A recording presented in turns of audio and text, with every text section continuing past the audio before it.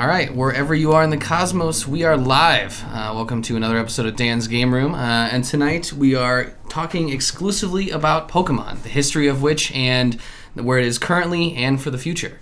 And joining me, Matt. Hey guys, what's up? Aaron. Hey. Keith. Hey. And Ty. Hiya. So, all right, guys. So to kind of kick it off, Keith had a good idea. What is your favorite Pokemon? Like your number one. Let's just get it out of the way. That's rough. Easy, Yeah. easy. Snorlax. Yeah, I knew it. Okay. Numero uno, best. Cubone for me. Ooh, okay. Man, that's a tough one. If I am being like perfectly honest with myself, I've always been super fond of Donphan. Oh, Donphan. clutch. Yeah, Okay. a buddy gave me a plushie a while back, and I was like, "Yep, this was the best possible plushie." That's pretty great. Crobat is probably number 2. Ooh, Whoa. what? What the fuck? That's an Zubat. oddball. Yeah, that Crobat. Yep. I got a little triggered.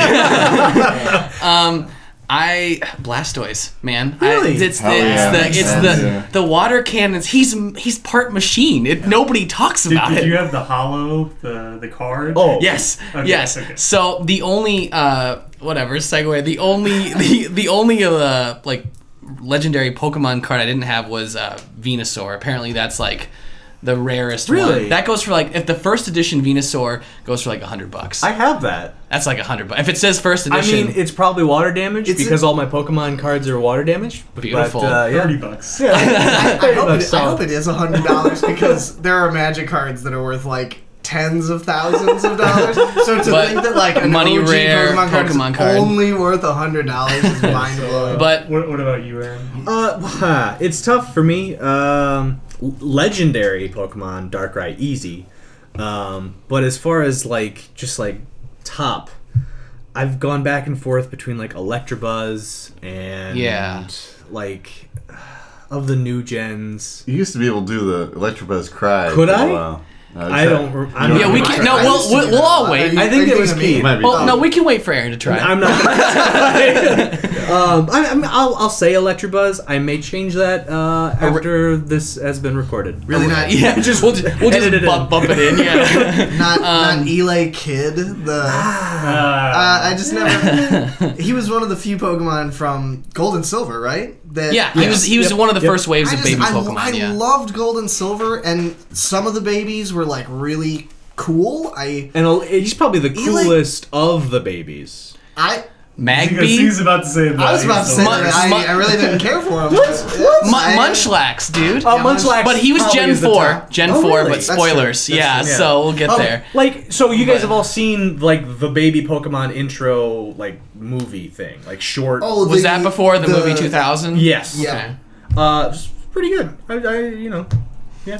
I think one testament to Pokemon's reach, not only that we're talking about it 22 years after it came out, is within the first like 3 minutes of recording we mentioned anime, Pokemon cards, and video games, like just without missing a beat. Like Pokemon really, I think specifically for our friend group and maybe our generation, has been something that is just kind of baked into our gaming history. I mean, it was my first game, which I talked about in episode 1. Yeah, I mean, it was my first Game Boy game. Yeah, but most people's first handheld gaming experience is Pokemon. Yeah, and if not, then even if they jump on the bandwagon later, it's like, what are you gonna get him with for his Game Boy? It's got to be Pokemon. Like The ultimate pack-in. yeah. I mean, you've said this before, but like when Pokemon Go came out, it was ubiquitous. Like people were just out doing that. Yeah, like I'll never forget like walking through a park on like the weekend of Pokemon Go launching and seeing like 3 or 4 or 5, 6, 10 groups of people, and I'm like, it wasn't like, what are you guys up to? Well, one, you wouldn't talk to them normally, No. but it wasn't like, hey, what's up, guys? It was like, hey, there's a Squirtle over there. Yeah. Like, like it was. Everybody knew. knows. You're all on the same page. Yeah. You as a gamer, sometimes you think of yourself as like in a fringe group almost, but when it comes to Pokemon, like it really is the game of a generation. Mickey Mouse. Yeah, it is. It is it's the just Mickey like Mouse it's of no one's like, who's that? What's Coca-Cola? What's Mickey Mouse? What's Pokemon in the gaming community? My dad, knows what Pikachu and Yeah. maybe even Charmander. Yeah, even my dad, who was like in his 80s when I was growing up and hated video games, he was like, Pokemans, he knew what it was, and then he recognized Pikachu on a commercial, and I was like, Nice. I was That's like, awesome. what the hell? And he couldn't see very well, so it's like that's how yellow. far. Yeah, how far of a reach? It's like, Danny, you can't use a Pikachu against a Diglett. It's not very effective. He's like, let me break down now. In Gen 2, they split special and that physical. same type attack bonus. Yeah, come on, it's called stab. But yeah, I mean, it just kind of blew up in Japan, and I have a little bit of history. When Red and Green came out, 96 in Japan, it came over here as Red and Blue in 98. Oh, wow, so a 2-year difference. Yeah, That's crazy. it was February 96 to September of 98. And the version that we got, so green turned to blue when it came over here, but It was patched, right? it was patched. Blue came out in Japan eventually, but that was As if I a- remember right, it was a subscription bonus to some sort of manga, almost Really? like Shonen Jump. I don't to the name of the manga. Really? Okay. But you had to be a subscriber, and it was, I believe, an award to longtime subscribers. That's crazy. And eventually, it did become a retail item. It did eventually go on retail shelves. But you're right, that is the version of blue that we got here. Yes. And yet our red was still the same Yeah. red that No, Not it was patched. no, it was Oh, not. really? So red was even patched. Right. Okay. Well, yeah, but you are right though. About I do remember something about a contest. But what happened was Red and Green were there, and then Blue came out in that special format, and then they used the code from Blue because it had updated sprites, more in line with the anime, but still kind of gross. Very janky. It was, but because I imported Green as a kid because my nephew lived in Japan. Yeah. And the sprites were just disgusting. I mean, That's great. Charizard looked like a giraffe. I mean, it was really bad. So then they derived Red and Blue from that Blue release. And that's kind of one thing about Japan early on. They got like the weird, boots on the ground version, Yeah. and it was glitchy. I mean, all kinds of, game-breaking bugs, and then by the time it They got to us, Bethesda'd it, yeah, it was a Bethesda port, and then by the time it got here, any glitches that remained were just as a result of mainly just being Gen 1, Right. Like missing no, things like that. That's not an error. It's working as was intended. a feature. Working as intended. sir. Yeah, it was the first Pokemon design, Ken Sugimori. But so I know, Aaron and Matt, you guys started with Gen 2. Yes. But Keith and Ty, you guys started with Gen 1, correct? Or I started with Gen 2. I also went back and played Gen 1 a little bit. I never got deep into it as a kid. I did the exact same As thing. an adult, I did go back through Red. I picked it up at I Disc remember. Replay. Yeah, I remember you going through Red. Yeah, I we played did on it the together. trip, and I think I beat it. Yeah. How did it feel going? And I guess this is for any of you guys that started with Gen 2. How did it feel going from a very well polished produced game known as Gen 2, like Gold, Silver, Crystal, back to Gen 1? Like how did They're that feel? so similar. It's just missing a couple of convenience features. Like the bag is like 20 items only. Breeding. Yeah, Breeding is the big one. The menuing in general just isn't as good. Very clunky. Yeah. I think Select that it was button, just get a your lot of bike out. polish. yeah. Yeah, it was definitely polished. I mean, even like not even talking about like the special split of Gen 2, but just seeing the progression for me from yellow to gold and silver, just the color palette. I mean, and that's especially huge. by the time you get Not to monochrome. even from yellow to The difference was Game Boy to Game Boy Advance, correct? well, Boy no, Color. so Yeah. Gen, Right, Game Boy so, Color. Game Boy Color. Yeah, so I'm sorry. Actually, yellow, like the red and blue, obviously, but yellow, gold, and silver were all still the original carts. because the Game Boy Color had 3 types of cartridges. They had the gray cart, which is only monochrome, and then they had the black cart, which was what red, blue, and yellow were technically, which is a color palette enhanced version of a game that can play on any of the Game Boy line. And then it's monochrome, but it has palette swaps for the Game Boy Color could display 56 colors simultaneously. I forget the pool. That it can maybe 512 but so if it played on a Super Game Boy or a Game Boy Color, it would use this minimalistic color palette. And Gold and Silver used that much more effectively. It's kind of hard to play Gold and Silver on a pea soup green Game Boy. But by the time Crystal came out, they had it was the 3rd type of Game Boy Color cartridge. With the bubble. Only for Game Boy Color. So that's how you had the sprite animations. And that's how you had more advanced features and just kind of little tweaks that really made the games more polished. Did you play Crystal? Yeah, so I was one of those kids that like I got Yellow and I was so fucking obsessed. Like every kid. I remember you loved Yellow. That was your jam. It was insane, and I got a used copy of Blue, and then I got Red brand new, and then I imported Green, and I beat it in Japanese. I was so obsessed.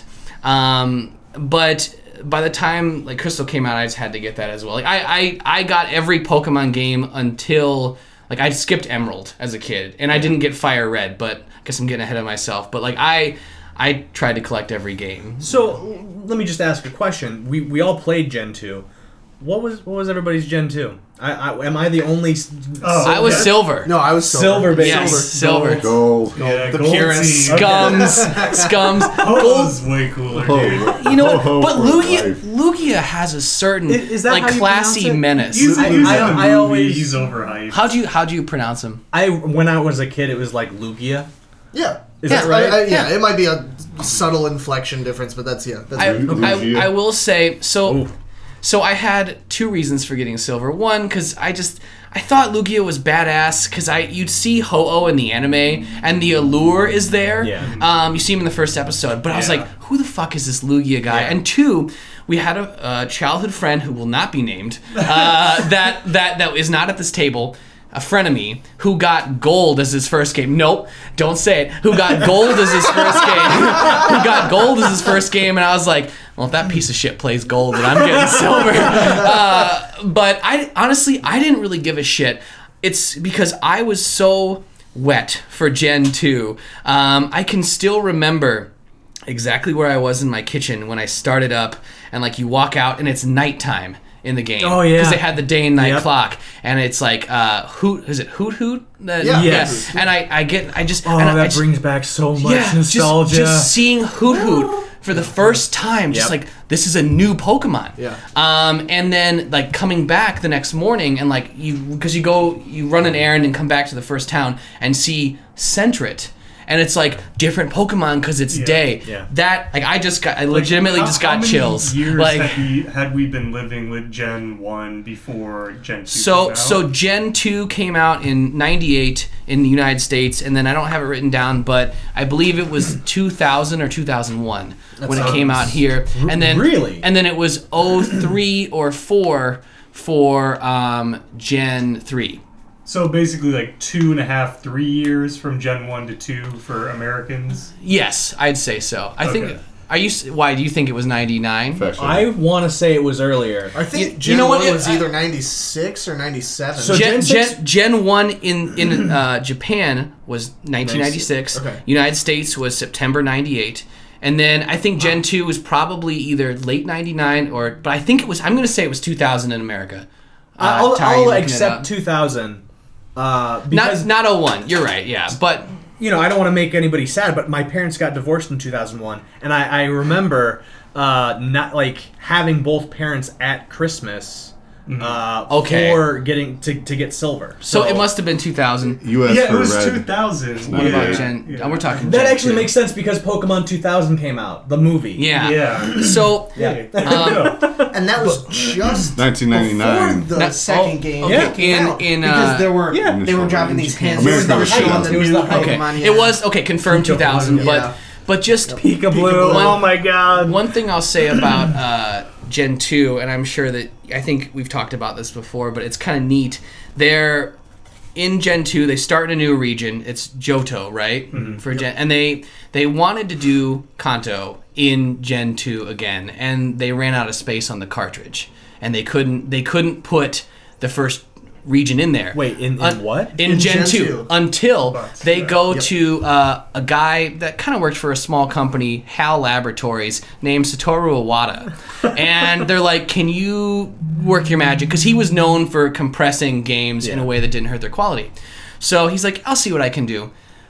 I could be wrong, but I think legend has it that in one night, he compressed it down so they could fit Kanto into Johto. That's awesome. He reprogrammed the game. The angle that I heard it at was that I did not know that they wanted it in from the start, but I knew like the rest of it was essentially like, oh man, we're really running out of space. We can't. He fixed it up to the point where there was so much room. He was like, "Oh, by the way, I've added Kanto back." I think that's what I heard as well. That seems more baller. So we go with that. I think he was just like, "By the way, guys, I completely fit in game 1." and it's so, and that's, I mean, rest in peace. But that's just such a testament to that man's programming ability. And if you look at like a map by map tile comparison, things are shrunk down. Like Viridian Forest, you can walk through. But it's just like at the time, I was just like, can't wait for Gen 3. They're gonna have all 3 of them in there. Such disappointment. Such disappointment. But another note I want to say about around that time too, the N64 was out, and it came out with a thing called Pokemon Stadium. Yes. But before we got it, Japan again got kind of a rough version of Pokemon Stadium. I thought they had Pokemon Stadium 1, and then we got their Pokemon Stadium 2. So basically, like, they had Pokemon Stadium. Mm-hmm. Only 42 of the original 151 were available in it. Whoa! And there was no mini games. And the best part. Yes, and the graphics were kind of simplified. Yeah. I just fired it up today, and it was. You have it? Yeah, I have it, and I had to file parts of the cartridge down so it would fit in the N64. You're kidding. But you can actually, if you're an importer for N64, it's just the little tabs on the back. You can file them down, and works like a charm for people that want to play like Animal Forest or Pokemon or whatever. But excuse me, Now let's talk more about this Animal Forest. Yeah, right. Known as Animal Crossing. But it was such a stripped down version that they kind of re-released it over there as an improved version, which we got. So it's technically their number 2, like but our number Pokemon 1. Stadium Plus. Yeah, and that just always happens in Japan now anyway, but it's strange that it was happening even then in the 90s. But by the time like Pokemon Stadium 2 came around, it was like the same release. Yeah. But to this day, we don't really battle much in those games, but it's really about the mini games. Oh, yeah. You can always just fire it up, Ekans, it's always a blast. Amazing. To a child, it was in the same vein as like Mario Party, of like, this was ideal. You had you and your siblings, or you and your buddies, and it's difficult to spend time battling because it's very one-on-one, and if there's more than 2 people, then it's kind of a bummer. But the mini games were like, you still want to look at Pokemon, and you want to be competitive. And this was like the best of both worlds. And then in your spare time, if you also just had one person over, you could battle, and it was very versatile. Like, campaign mode. It was very versatile. I'll say this: my favorite part of any of the Stadium games, and without making this sound like a euphemism, whacking the Diglett. with the mallet, Oh, that was the best part. Now I think that was Stadium 1, correct? I believe that was 1. Yeah, and then that one also had like the hardened one. Yes, and then whacking the Diglett was like you had to hold part down, of like it was calibrating the joystick. Oh, in the beginning. Yes. Okay, I understand. Before the mini games, you everybody press start, whatever, and then the little Diglets come up while you're waiting for the other. Yeah. Oh Jesus! And I mentioned this on the last episode, but the best minigame from the Stadium 1, I think, is the Clefairy, mini game where you have, and it's like it gets up to like 20 or 30 like inputs. Simon Says kind of thing? Yeah, it's like count the things. Yeah, and it's like up, down, right, left, That's- and then it does that over. Yeah, and then You're right. and then it's really fun at first, and then like your kid mind's like it's gonna stop at 12, and then it's like 30, and then everyone's like, all right, you take a section, all right. So I remember like I'd be like, all right, up, down, left, right. Then Ty would go right, left, down. So. Well, I mean, in the same vein, of number 2, by far favorite is the counting one. Yes. Just for the AI going ding ding ding ding ding ding at the very end. Yeah, at the end, every the final like 5 that it just like haphazardly. and then it's like perfect. and there was always one straggler. There's always one like whatever the last Pokemon is. It's like 2 seconds of blank screen, and then a little like. Just a little Voltorb a little Voltorb just Ammonite. like out of nowhere starts rolling across the screen really slowly. And you hear all the AI do one more thing. My favorite though was like Ty would try to do what the computer did, and so like it's like we're all done, and the computer and Ty are just like da da da da, but then Ty would be like trying to hit it so fast he'd forget. Oh man, my favorite, and I don't know, Ty, you're probably the same, but the egg catching mini game on Stadium 2. I love it. It's just eggs are raining from the sky along with Voltorbs, and you want to catch the eggs, and you're a Chansey, and just it's insane. 100 eggs. Who has 100%ed the egg? Perfect. Well, there's a hard version, and then there's a very hard. I have not done very hard. So you have to unlock the very hard ability via beating the. You have to beat it on hard with at least one computer, a 7-coin championship match. You have to beat it, and then you unlock very hard mode. I have not done that. I've done hard. After this, we're gonna go right in there into my gaming room. We're gonna do this, but it's I remember. I think it might have been on hard mode, but there were either 3 or 4 of us, and we got a triple or quadruple perfect. Yes, and that was just one of the best days of my life. Shows how great my life is. But yeah. So who else used the feature in Stadium where you could link it with your Game Boy? You could play the Game Boy games on your TV. And No. Like you could mystery gift with Stadium. Okay. I remember. And I'm pretty sure you could. This is Stadium 2 and Gold and Silver? Yeah. Okay, it might have just been Stadium 2. Yeah. And I'm pretty sure you could play with your Pokemon from Gold and Silver That was definitely on a feature. Stadium 2. That was definitely a feature. And I So did you got that. like the full 3D animation. So I was a poor kid. I had to rent it from Blockbuster like every week. So I had like other more people's expensive shit. over time. But gratification though. But yeah, I had like other people's Pokemon because it saved it to the cart. Yeah, so it's like yeah. I guess that's Jimmy 444 or something. Just tears. names Yeah. for their starter Pokemon. Did you have just like an off question? Did you have like a default nickname for the same Pokemon?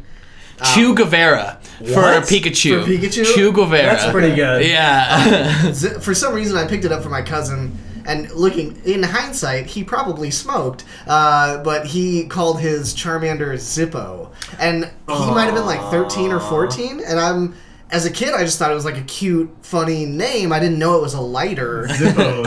Yeah, and I'm like, oh, Zippo. And looking back, it's like, oh, he probably was aware of how to use a lighter at that time. Darn it. In Stadium 1, you could still connect your Game Boy to it, by the way. I believe it was just to play it on the screen. To the big. But I think you're right. Like, for Stadium 2 is when they started, like, you can do a little more with the pack.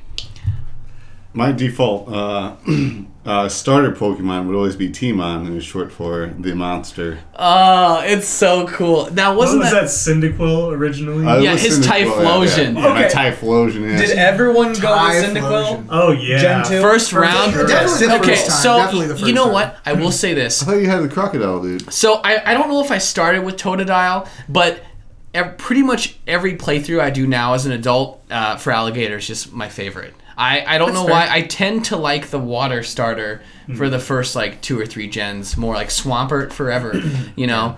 But before we move on to Gen 3, Did anyone have like any fond memories of the other spin-off games? Like Ty, I know for example you were a pro at Pokemon Snap. Oh, Pokemon Snap was great. I remember going to another unnamed elementary school frenemy's house and playing that, and I wouldn't say frenemy. He was a nice guy. Okay. Rest in peace. Just kidding. I don't know. And like watching him play it because that was what he did. But I was amazed. I was like, this is the best game. This is so fun watching you play this. It is a very relaxing game. And at it's first, all the little secrets hidden in there.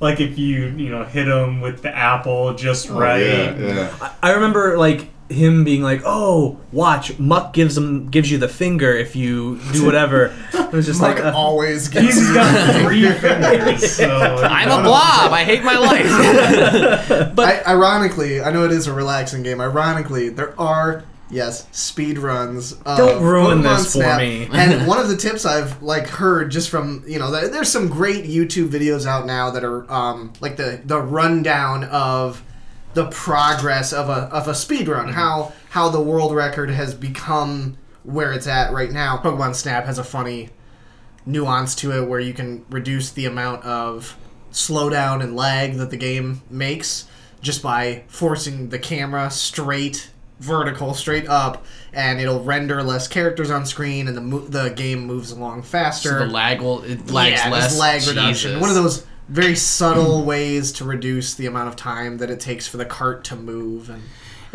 that's so crazy. I guess there is a speed run for a lot of games. Game, if it's a game, there's a speed run of it. Yeah, and it's like I can see it with Pokemon Snap. It's just that would make it stressful because, like you said, even though it's a laid back game, just trying to throw the ball at Mew at the very end, I would urge everyone, if you have not had a chance to, find speedruns of the original Red, Blue, and Yellow. Not Red, any of the originals. They're all pretty much the same. Find glitchless and find any percent. Those are like some of the categories that they're fascinating. They know, it's whatever tools they can use, and the any percent, it's minutes. It's they finish the game. It becomes a different game. It's a totally different game. Just something to do with is that the door glitch? It's manipulation of the menu system and the. You're overflowing the memory, right? You're specifically like on Nugget Bridge sort of thing with Mew. Something similar to that. It's you're using the unique identifier of a certain Pokemon in your party. It's got to have a certain amount of PP for one of its moves. It's got to be a certain level, named a certain. You have to access your menu in a certain way. But all of these things come together, and they allow you to. I know one of the first major glitches they do is no clipping, and it specifically uses the tour guide for the museum in Pewter City. Oh, Jesus. So I believe, not to get too off topic, but I believe they save the game at a certain point where they would normally be taken by the tour guide to the museum, and when they reload the game, the quote-unquote cutscene where he takes you on the tour starts to happen, but he just kind of takes off on his own. And he's like, let me show you the museum. Gone. And you can now freely move through walls. It lets you get from Pewter, never having to face Brock, all the way over to Cerulean. And from there, there's so many subtle little exploits and shortcuts that they found. It's incredible. That actually brings a question to mind. Is everything on the same map? Do we know? Is everything because no.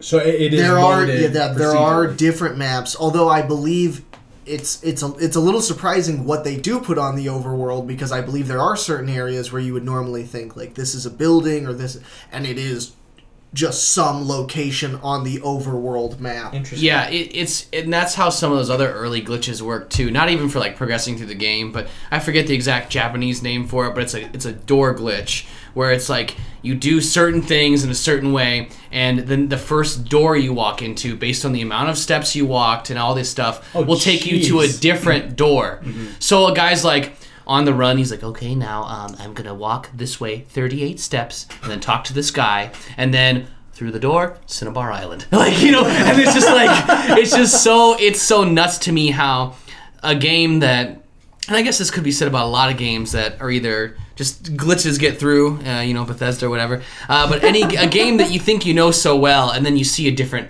side of the community, whether it's speedrunning or just some guy that's like, I traveled across the map in 20 minutes because I walked a certain way. Speaking of different sides of the community, one thing we haven't touched on is like the battle system. Oh yeah. Like battling your friends and battling for that childhood pride with the link cable. Yeah. And then or when you're in the middle of the trade and the cable pulls loose. I've done that. Did that happen to you guys? I lost a Moltres to that. Oh, never forget. Let's pour one out for the Moltres. A moment of silence. Moment of silence. All right. Yeah. So I think I've lost something. But I think it worked a certain way where like one of the Pokemon got duped or something like typically... that. But yeah, like did you guys? I mean, I know we'd battle each other, but was that how big of a part of the experience was that for you guys? I only used the training cable to level up my Pokemon with like Onix to Steelix and Scizor. Yep. The one instance I remember, I mean, maybe I battled you a couple times, or maybe Ty, but the one I remember is my cousin Austin. We both had a Typhlosion. He had gold, I had silver, and I was like, my Typhlosion's going to kick your Typhlosion's ass. And I did. I totally kicked his ass. The winner writes the history book, right? Solo fire versus fire. Yeah. It's not very effective. Yeah. Aaron's 30 levels higher. Both level 100. Oh, okay. Nice. Okay, nice. I want to say we had pretty similar movesets. I mean, very rudimentary EV system in Gen 1 and 2. So maybe I just had... Did you even know about it? No, had no idea. Yeah. Had no idea. So maybe I fought more Pidgeys, so I had a faster... Either that, or he's like, I am gonna tail whip him, I think. Just to, or something. He's like, I think double team's a good choice here. And you're just like, flame wheel. I think what it was I had Swift and he didn't, and I was just like, oh, Swift is off. Yeah, I'll just Swift you to death, and I just Swifted him to death. Yeah, that's awesome. Swift kicks in the nuts. Every day. I remember specifically playing JP.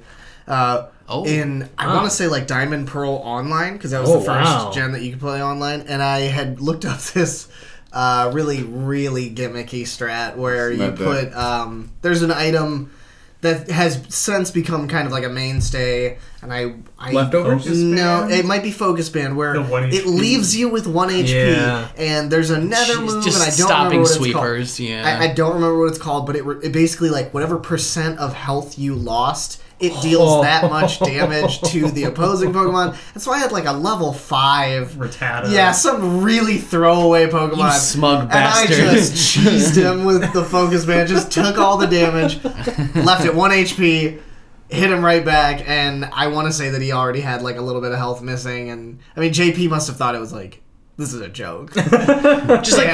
just sweating. I'm confident I still lost that battle, but he really appreciated. But who really won? I think it was you. Yeah. No, I really loved watching the like ladder battles that people would have, where they would like, okay, I'm in the underused category, because they did split these Pokemon. See, but is that's a later game thing? That's because now there's it's not Cerebi. There's a Smogon University, Smogon. And it's something to do with like, there's all these different tiers for this competitive battling, overused, underused, then like BL or something like that, all these different things, and it's like, I still would use that more as like a teenager or like early college student going back and playing those games, but like growing up, we didn't have internet worth a shit if at all. I didn't get internet till nobody knew. Yeah, it was just kind of guessing. But back in the day, it was like you just have a high-leveled team of your favorites. Of your starter. And your starter, and then the first 2 or 3 Pokemon you caught, and if you were lucky, or if you just had an older brother or something, they'd be like, get a Psychic Pokemon and you win. Because in Gen 1, the huge counter to Psychic was Bug. but the best bug move in the game is Twin Needle, and it's a 20 power move. Yeah. So what are you gonna do? Is it Alakazam versus Beedrill? Like, you're dead. So if you got like Alakazam and then even dark Pokemon like Gengar and stuff like that, which I guess was just Ghost, you're just done. You just sweep. Yeah. So, but other than that, I remember as a kid being like, it's just all types. Well, the Pokemon are all the same. Yeah. It's just like, it's a Pokemon. Hey, you're level 100. Come at me. Yeah, like when you're doing just like the single player experience, especially as a kid, none of the games are particularly that hard, and you can just kind of run through it with whatever starter you use. You might face a little difficulty at the beginning, but you can beat the game with whoever your favorite Pokemon is. Pretty much no matter what. One time, I think it was like 3 or 4 years ago, I went back and I don't know if it was red or blue, whatever one you could get, Beedrill.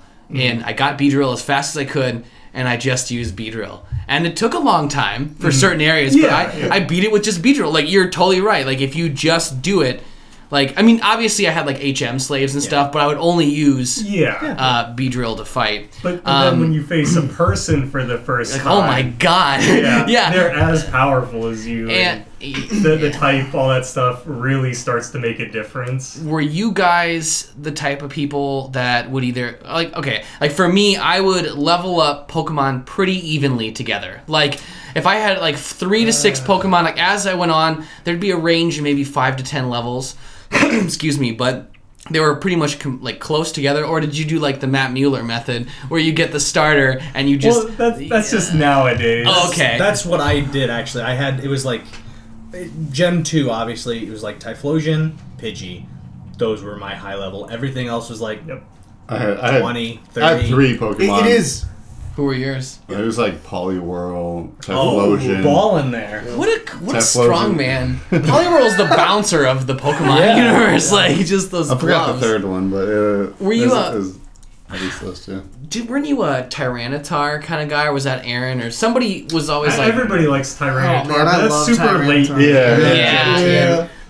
You get them like right in the area before you fight Red, I think. Yeah. It's like the end game plus Pupitar or whatever that thing. Yeah, Larvitar. Takes forever to level up.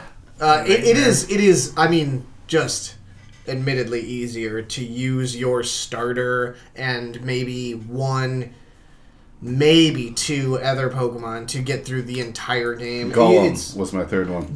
Yes, okay. I remember having a high level. Because you can catch Geode in the very beginning. There's like you go off to the left, Geodude, and then like there's like Geode dude. Fucking you break him open. I'm dying. Make him bleed. Yeah. No, you go up to this area that goes like to the very end of the game. It's to Blackthorn City. Yeah. But there's like stones this you can't hop area, up. Yeah, there's one area every you can grind time. it and you can get a Geodude. Like 5-10%. You're talking gold and silver. Yes, absolutely. So we talked about like trading and everything. I had like both copies of the games each gen, and then eventually when I got a Game Boy Advance, I would trade back and forth with myself. So you could get the evolutions. The evolutions, like Steelix, or even like Golem, like you said, is a big one for me. I still, in Gen 1, is that trade only to evolve? Yes. So in every gen, there's certain ones, of course, but even from Gen 1, it was Golem, Alakazam, Gengar, and there was one more. Or maybe it was just 3. I think it was another trade. A trade evolution. Oh my god, it's gonna bug me. So Machamp? Machamp, yes, good job. And then in Gen 2, it really beefed up with like if you trade them holding a metal coat, then it's Steelix or Scizor, which I always thought Scyther was such a badass. And Pinsir? Yeah. Head Crusher. You had to go just all the Gen 2 bugs. The Gen 2 bugs? Yeah. In Gold, you can get him from like headbutting a tree really early on. I remember I always wanted... it's like essentially the equivalent of the Safari Zone in that one, where it's like the bug catching contest. Yeah. Fortress. I think the perfect, my favorite like bug team. A bug team would be cool as hell. Beedrill, Fortress. Really against like the game though, you could crush it. But Exeggutor, he was grass, but he's one of my favorite Gen 1s. And favorite Pokemon of all time. He looks like a goon, but he's awesome. Any of the Pokemon with multiple heads? The like Dodrio, what is it? Dodrio, Dugtrio. Dugtrio, yeah. You'd think they're just fighting all the time. My favorite like Dugtrio meme is it's a picture of like their heads above ground, and then below ground it's like 3 muscular guys, and they're just all like standing holding each other and stuff. Oh, they're just great friends. Yeah. But it is a sad evolution that just like it's just 3 Diglets. Yeah, why don't all Diglets find 2 friends and just really just skip some time? Even like Magnemite into Magneton is just like you just hooked up. Actually, and that one in the lore even is 3 Magnemites they stuck together. I don't know. Like another weird lore evolution. I think this is in the 2000 movie. Slowking? Yes. Yeah. Yeah. Shellder biting Slowpoke's tail. Mm-hmm. Yeah. And then he evolves. I always wanted that to be like in the game. Yeah. It's not a Slowking. Slow bro. And then yeah. Slowking, he somehow gets sentience and a hat. Yeah. He's just so psychic. It's just, there's always those kind of weird... What's your worst evolution or pre-evolution, like baby? The weirdest baby, what do you like? Just what I hate. Yeah, what do you hate the most? More importantly, your most hated Pokemon. Well, first off, baby Pokemon. Babies first, I'll say, Igglybuff just looks like a dumb small Jigglypuff. So that's it for me. What about you? I kinda don't like Togepi just because it's forced upon you. Yeah. And I get that they have to like introduce it, but I never liked it in the anime. But I thought it was a Togepi, like it was a good tie-in to the anime. But Togetic looks like an idiot. Yeah, so I would agree with that. I'm like, Togepi's really cool, and I would just always stop him from You know evolving. what's worse than Togetic? I'm like, I don't want Togetic. The default answer of Mime Jr. No, wow. Magby? The fucking what's worse than Togetic is the thing that is above, like the evolution of Togetic. The weird, like, blob. Togekiss. Is that what it is? Yes. The dumb like. as hell. Doesn't he look kind of like a manta ray? I don't remember it. Yeah, he looks like I think essentially. I Like just offended like probably 3 people. No. And none of them are listening. No, he looks like a shitty like Southwest Airlines Yeah. plane. He's not important. Yeah, there's a pilot in the front. I also think Electabuzz's evolution is a dumbass. I was gonna say Magmortar. Cannon? What is his name now? Magmortar is worse. But he's I don't bad. like Electabuzz's pre-evolution. Elekid. I don't mind. Elekid kind of like is the playground bully. That's how he looks like. yeah. You know, like. Did Magmar have a... Yes, Magby, and then Magmortar. So, my overall... There's most hated... It's just how you're feeling, whatever. As far as full evolutions go, or, not baby Pokemon, I really, really hate Conkeldurr. It's like what are the evolutions? Terrible name. It's like they're cheap Machamp ripoffs. Yeah. Girder, and then there's like fucking Dumdur, and then there's Conkeldurr. That whole gen was kind of like we're running out of ideas. Let's get some weird shit in there. The Ice cream cones. the same gen as Garbodor. Yeah, I believe Garbodor fans go to hell. I mean, it was they were probably like, we need a muck. Hefty. We needed a muck. Yeah. He's a sack of garbage. So there are some obvious like default answers where you're like, oh, I don't like Jinx because Jinx. I don't like Mr. Mime because Mr. Mime. Mr. Mime's awesome, dude. Don't talk about Mr. Mime. Yeah. For some reason, those two do have a lot of hate from like the general community. But there's got to be one Pokemon that just like truly did not resonate with you. Yeah.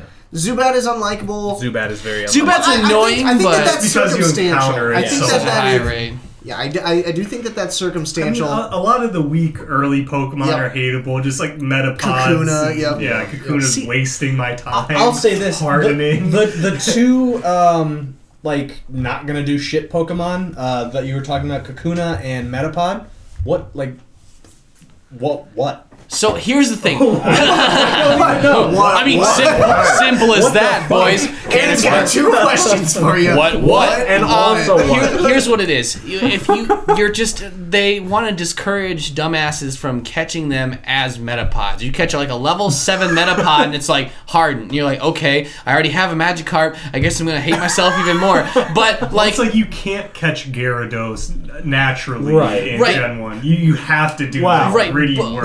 But Gen with like, 2, though. but what you're supposed to do is you get like a Caterpie or a Weedle, sure. and then you get some moves Poison Sting, and then String Shot, and then you swole into this hard guy. There is a wonderful anime tie-in with this teaching moment, where it's it's probably episode 3 or 4. It's not far into the anime where Ash does catch a Caterpie. It evolves into a Metapod. And that's a very heartfelt. And in the anime, of course, he doesn't retain tackle. Bye, Butterfree. Oh my god! I bawled my eyes out to that show. Before that, there's a moment where a trainer, a young bug catcher. I actually don't think it's a bug catcher. It's like a ninja or a samurai. It's something very weird. Challenges Ash to a match. They both decide to use their Metapods, and for the next 20 minutes or so, they're both hardening, and Ash is just sweating. It's like Dragon Ball Z. The Metapod's just so intense, staring at each other, and that's when trying their hardest. And that's when Ash and Gary got into the diamond cutting industry. All right, now stay hard. But I don't know. Did you guys watch the anime religiously? Yes. Or early on, absolutely. Yeah. Saturday morning. It was on before school. I remember reruns and the new episodes every Saturday. I actually woke up earlier just so I could watch it. Yeah. I'd wake up at 7 or 8, and then because I don't know if it came on before or after Yu-Gi-Oh, but my dad would be like. He'd walk in the room and go, "Hey, you're actually up doing something for..." Oh, he sees I'm watching cartoons. Because normally it's 11. He's like, "I've been working for 3 hours." But on Saturday morning, it was just Pokemon. I remember we had a black and white TV in our kitchen that was above the fridge. Like a 6-inch CRT. Yeah, really small black and white CRT. Keith's eyeball on it. Volume 2, Volume 3, maybe. And I would just sit there just staring at the TV. And eventually my dad or mom would walk in and just still half asleep and all right, well. My morning's ruined. I haven't even had my coffee. Yeah. No, it was great. And kind of to segue from that, the trading card game. Oh my god.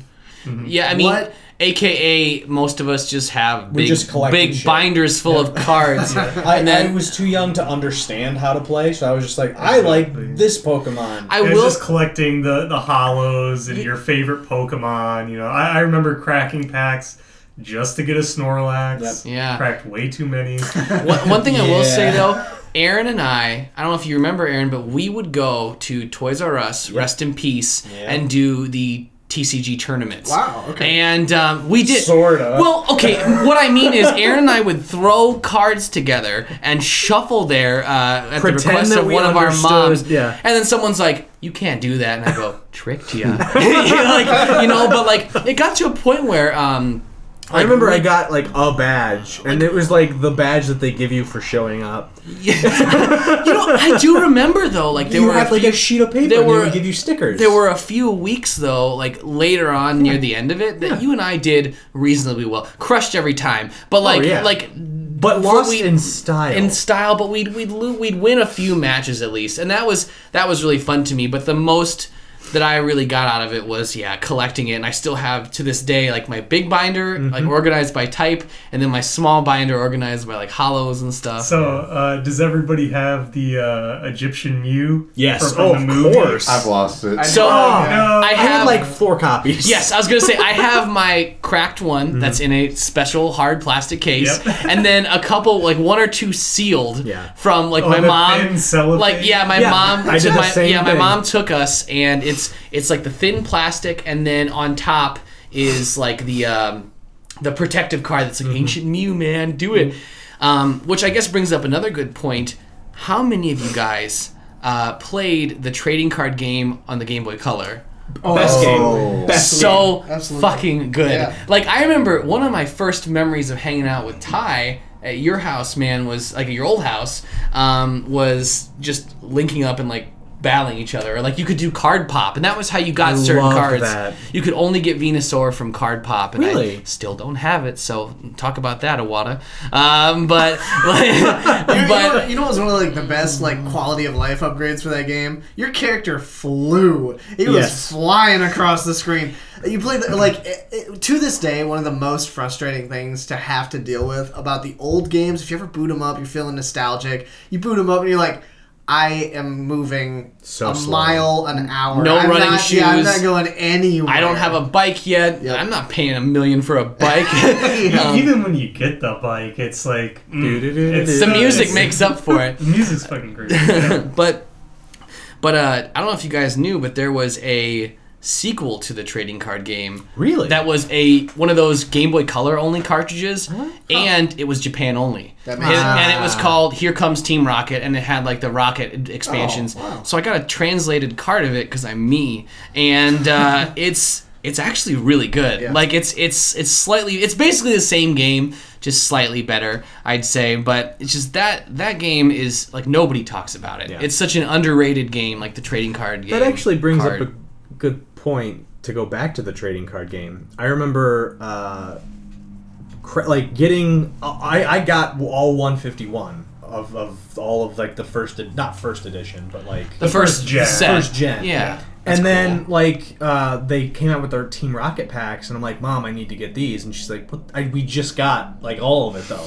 You're done, right? You're done. And that's over. And that's when like you get really serious and you go, Mom, it'll never be done. It's Pokemon. So that's like the earlier part of it, but then once we got into like later grade school, I thought that Gen 2 was it. And then we're in 5th grade, and I walk over to Keith's desk. We're like having like a game day. It's like a Friday. And Keith has 2 things I've never seen before. One, it's called a Game Boy Advance. Oh, yeah. And 2, it's Pokemon Sapphire. Oh, yeah. I'm like, what in the sweet Jesus is this? And that's amazing. And he's like fighting Houndours or whatever in the beginning. And like, how much did that blow your mind, you guys? Like, as for Gen 3, or did you kind of fall off? Or I didn't play Gen 3 originally. We did that a while back. We did a Gen 3 playthrough, like as a group, and that was my first time experiencing Gen 3 through Emerald. So probably about 6-7 years ago then. Yeah. And it was great, but I remember being like, nah, Gen 2. That's it. You're that's just the one end and done? One and done. It's funny, that generation to me really, it feels like it was kind of, like looking back, it feels like it's dropped in at a really strange time because it was obviously before handhelds really had like the capability of 3D.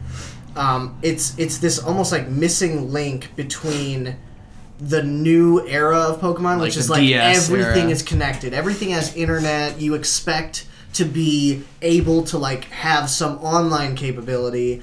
You know, even when the DS was out, that was like pretty common that games would have, you know, Wi-Fi. The games would have Nintendo Wi-Fi connection. Well, that was like, and yet, so the Game Boy Advance games. Obviously, that was like the first gen. The next gen even had a wireless adapter, the Fire Red and Leaf Green. Yeah, on the Game Boy Advance. On the Game Boy Advance, and 30 people in the same room. Yeah. Yep, and it was just it was in a very peculiar time. Go back and play them; they are really polished, really well done, and it's still at a point where the Pokemon feel very original, very purposeful. Some of the newer games, and there's obviously arguments to be made, especially if the newer Pokemon games are your first Pokemon games. That's you true. might not see it this way. Yeah. But to like very like veteran Pokemon players, I remember that argument when whatever generation Garbodor was in. Like 4 or 5 or whatever. I remember that argument being all over the internet, like, "Oh, these Pokemon suck," and then what's happening? This is my, first. This is gen. my Gen 1, understand. baby. But like, I think you're right, Keith. Like, it's polished. Yeah, like, I think very looking polished. nostalgia factor, Gen 1 for me. That's my favorite. But like what I spent the most time with later, Gen 2 is probably my favorite in that regard. But of those first 3, I think Gen 3 is the best, just because you have the 16-bit versus the 8-bit. You have the polished colors, and you added for Gen 3 they added 135 new Pokemon. So you had 386 Pokemon. It was like a lot, but you're not like 800 or whatever yet. I don't know. To me, it just seemed like the perfect balance of. Well, Gen 3 was the first time that they did Pokemon abilities. Well, event Pokemon in America. Oh. Am I right in saying that? So I don't know for sure, but I always thought in the Pokemon Center in New York City you could get Mew. Yeah. And then in Gen 2 they had in the Ilex Forest you could go get Celebi. Well, hold on. But anybody could do that. You'd have to go to New York City. My understanding. As part of an event, you get code. Or you go to Toys R Us or whatever. Well, my understanding was that at least for Gen 2. America could not do the Celebi thing because it required linking to a phone adapter that was available in Japan. I'm not sure if that's right, because the friend who I played Stadium with, he had Celebi, and he didn't have like a Game Shark or anything. You could Game Shark it in, but he didn't have one. I think what it was is I'm starting to talk out my ass, but I believe I recall. In Japan, you could do it over a phone, or it was like certain events. Also, you would get like the GS ball, and then again, like Game Boy Color had this IR sensor thing, and I remember there. And that's how you mystery gifted. There was a I want to say it was like a Pikachu Tamagotchi, and I had that. And it was like a pedometer, and it would count your steps. Pikachu. You could get I think there were Pikachu, 2 of and there might have been one or maybe more Pokemon that you could get from this game, but certainly you could get like special items. Yeah. But I know I'm pretty sure you could in New York City you could get Celebi. I think Ty's looking it up. Ty's checking into it. No, not at all. Just on your phone. But I think there were ways to do it. I surely know that I went to my local Game Shark that was in my Game Boy and downloaded the hell out of Celebi. But it is kind of interesting though, like when you do get to Fire Red and Leaf Green, which are Gen 1 remakes, and you're right. And you can now revisit the game with that Gen 3 polish. Yeah. And then having, I think it was, they called it the Union Room in that wireless adapter, and you could have up to like 20 or 30 people hanging out in there. So that's kind of crazy. Yeah. And Gen 3 was also the first introduction of Pokemon abilities, which has since become a staple in, I know, like the competitive realm. Things like Intimidate, things like Hardy Nature, yeah, and the natures. There were a lot of emphasis on like the meta of battling itself, and they introduced a lot of these, I would say, deeper mechanics than just the surface level, like what is your attack, what is your special attack. There are things that matter now, especially items. Held items became a huge part of the battling system, and that, I mean, obviously nowadays I can't even begin to fathom like the amount of research you have to do to develop a team for like the Pokemon the World Championship of Pokemon, but it all started with those games. You can look at Gen 1 and Gen 2 and say like, well, those laid the foundation. Gen 3 is the first game that took it to the level that it is nowadays. That had a focus, more of a refinement, yes, for player versus player. Yeah. And as I get older, I have this realization that I think that's what, after Gen 3, started to take me out of Pokemon as far as like a hardcore passion. Like I still got Gen 4, like I think I got Diamond, and it was awesome. But then once I found out that it's more focused on battling on like a global, like a wireless connectivity, for some reason it mattered to me less, because you guys started falling away from Pokemon, and then I realized I was just doing it for the story. But the stories, the main game kept getting easier and easier. Yeah. And the late game, post game, like I'm gonna go, like you said earlier, became more important. I'm gonna go battle 55 Tentacool and get all these like certain like EVs, and it's like, to me, I thought it was cool, but I didn't give a shit. I just wanted to play like kind of a hard game. I thought the series would keep getting more and more challenging, and then like I'd still be able to like battle with my friends. Mm-hmm. So is that what happened to you guys too, or is like why? Well, it was just hard to keep up. You know, there's a burden of knowledge for memorizing the names of 151 Pokemon, and then how many was Gen 2? Well, let's be real. There's a rap to remember the first 151. Sure. Magnemite, slow, bro. For me, it was like after Gen 2, I didn't have a Game Boy Advance, so I couldn't play. Play the Gen 3. And did you get an SP later then, or? Yeah, I got that when I was an adult. Okay, so you just kind of stopped the handheld. Yeah, shout out to the SP putting an end to the attachment. Yeah, like twin Wormlight, never forget. The curly light. Side note: Matt over here had the coolest Wormlight. It was explain it, Matt. The blob light. Yeah. It was just a green slime with eyes. Green slime, and the light bulb was like its central eye, and it was like really form factor to like fit completely around the Game Boy. I think that Wormlight it kind of shaped how I still perceive you as in a way like just like Matt has the coolest, edgiest thing for his nerdy hobby. I'm just like, God, I remember thinking like, God, Matt's hardcore. He's so cool. He's got this Wormlight, and I just had this like spinny yellow light with a bulb, but like. Hold on, I want to talk more about tricking out your Game Boy Color. Stickers? Who had stickers on their Hand Game Boy? up, me. I think it was just you and me. In fact, I still do. Well, I'll get it later. I think my parents... I got that Kabuto on there. I think my parents were like, nah, you shouldn't put a sticker on there. That's an expensive thing. That's $90. Yeah, that's expensive. I peeled all the Nintendo stickers off the back. I was like, fuck these. And then I just slapped on, it's like Pikachu, Raichu, and like a Magnemite. But I had a missing battery cover, so I remember about to say missing no sticker. I got so happy. Most hardcore. No, I was in the middle of the Elite Four, like right at the end. I just won. I was like, yes. I slammed it down on the table. The batteries fell out. Lost all my progress. Had to start all good news. over. You get to relive the experience. That's why Ty never played Gen 3. He's like, Gen 2 fucking sucked at the end. Ah, Jesus. Wow. So what came after Gen 3? So Gen 3... Gen 4. What were the before we names? do Diamond, Pearl, Platinum, okay, around this time was the time I thought that Pokemon Stadium 3 was coming out, because I was reading all these like Nintendo Power things or whatever. It turned into Pokemon. It turned into Pokemon Coliseum. Yeah. Did anyone own that? You did. Just me. Did you get it, Keith? I never owned it.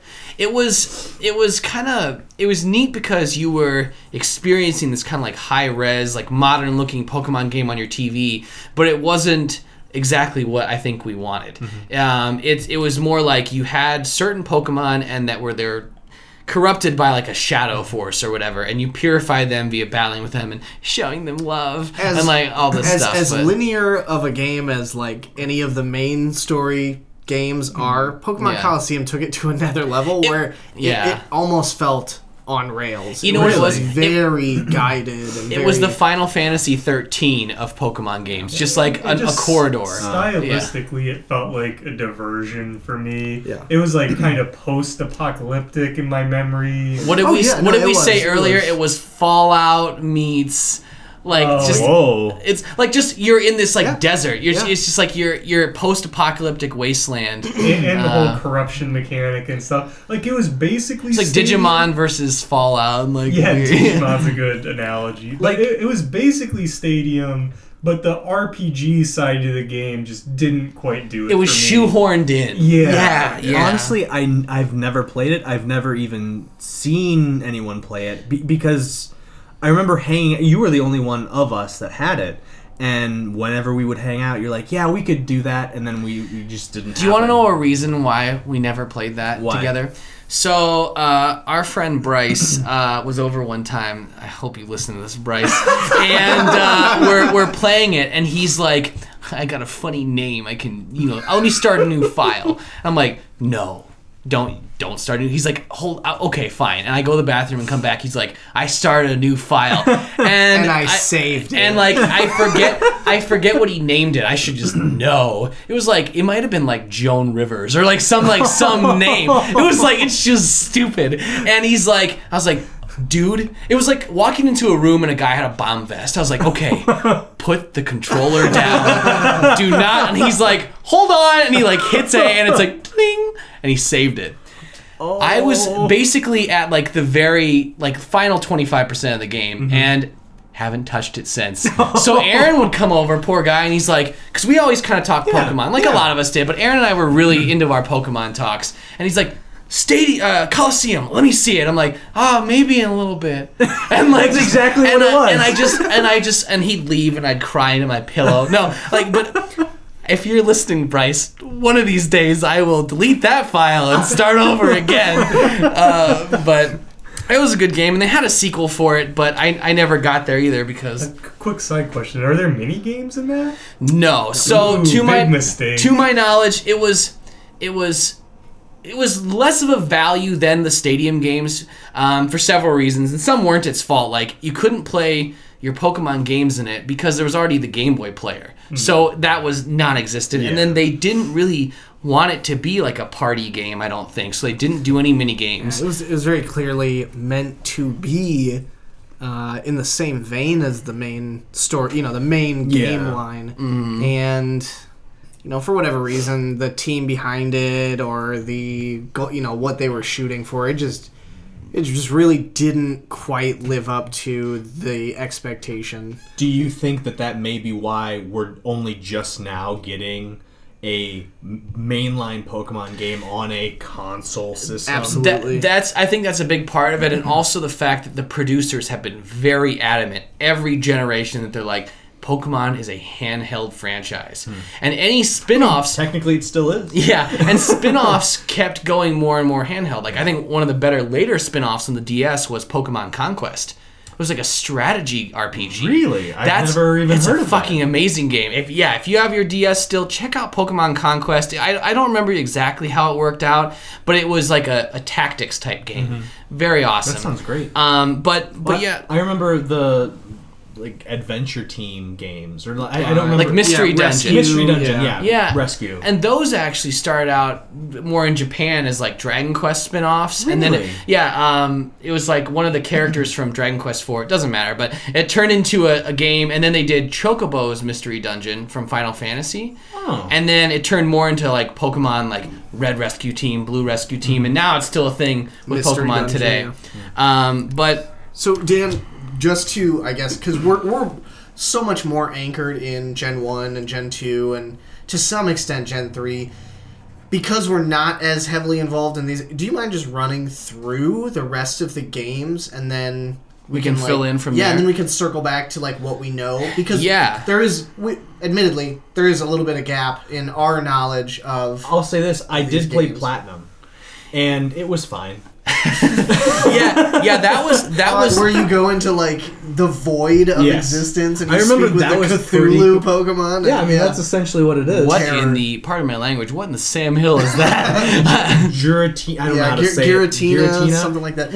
Is that the big like centipede type thing? They really at some point they started escalating the power level, I would say, quote unquote, the power level of Pokemon. And they're gods now. Yeah, it started off when Mewtwo was crazy. Yeah. Mewtwo was like, wow, he's psychic. He's over 9,000. Yeah. Lugia and Ho-Oh are like, oh, they're really holding things together according to this prophecy, and then you get to like Kyogre and Kyogre and Groudon, and it's like, boy, they really hold like the elements of this world, and then. Past that, they were like, all right, fuck it. Space and time. They control space and time itself. He was born when Jesus was born, and now they weave the fabric of space and time. So because I think that's a good idea, before I do like kind of a rundown, I must say, let's go around favorite legendary. I already did that. Oh, yeah. Honestly, Snorlax. I wish, He should be. Just more of a Buddha figure. I think I've seen that on his shirt. Christmas. But as I said, Darkrai. Now, For what gen is Darkrai? I don't know. Later. Okay. Later. He's Diamond Pearl, isn't he? Probably. Yeah. Really? No, I think he's it's- with like Rayquaza, so he's Gen 3. What in the... No. Am I wrong? No. What? This is where we start to weaken, folks. You I had don't to go know. to an island, and it was either like the moon Pokemon or the night Pokemon. And So the night- Are it the sounds like it's either. fossils legendary? No, but they're No. they're Matt's lore like, legendary. What can Yeah. technically be legendary? Favorite fossil What about the, Kabuto? They are Kabuto, for sure. Like They're- Raikou, Entei, and Suicune. That's a legendary. the Yeah, dogs. Those are pretty Yeah. good. Yeah. Those are I very liked Entei. the Fire. Raikou. Oh, Raikou. Electric. And Zapdos. I just like all the electrical. Zapdos is such a just a pleasing Pokemon to look at. Just the angles, just like Yeah. what a badass, Yeah. like 80s hair metal. Yeah, like yeah, that's exactly. Zapdos. Like And along those same lines, all three of those legendary birds Birds. in Gen 1 look a lot more abstract. Yeah.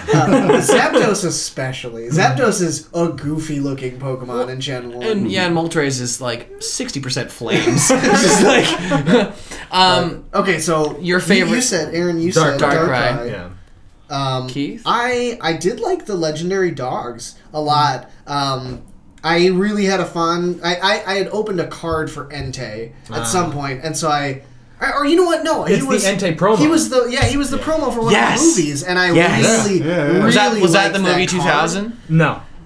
Yeah, there Maybe. was or a Pokemon 3 or I forget, It but may have one been of them? 2000 Yeah. because I believe the legendary dogs were in that movie Yes. along with Lugia and Ho-Oh. yes. So I think that he's one of the guardians or something. So. No. It was a third movie Was there a because third I one? remember Oh, yeah, you're Pokemon right, the right, third. right, right. Yeah. There's or a something. mansion that they Yes, go to. they go to a yeah, mansion, okay, and then there's so- like these weird like stairs and And- shit. Yeah, It's so a I haunted really- I mansion. really- Eddie I did- Murphy's in it. Yeah. And Luigi's there. Yeah, I really did like Entei. And I guess if not Entei, then yep, that's fine. I'll end it there. Go ahead. Hold on, did you give your favorite, Dan? I'd say I'd say I really at the time I really did love Suicune when I got Crystal because like you're following him the whole game. Yeah. You're following it the whole game and you can see them on the map more and all this stuff. I'm like, That was really annoying as a kid. Like, I'm Every gonna time- fly to where he is, and then he's somewhere else. you don't go where he is, but where he's going to be. That was such an aggravating mechanic. But overall, gosh, as far as my favorite legendary at first, I guess Suicune, but everyone liked Mewtwo. Yeah.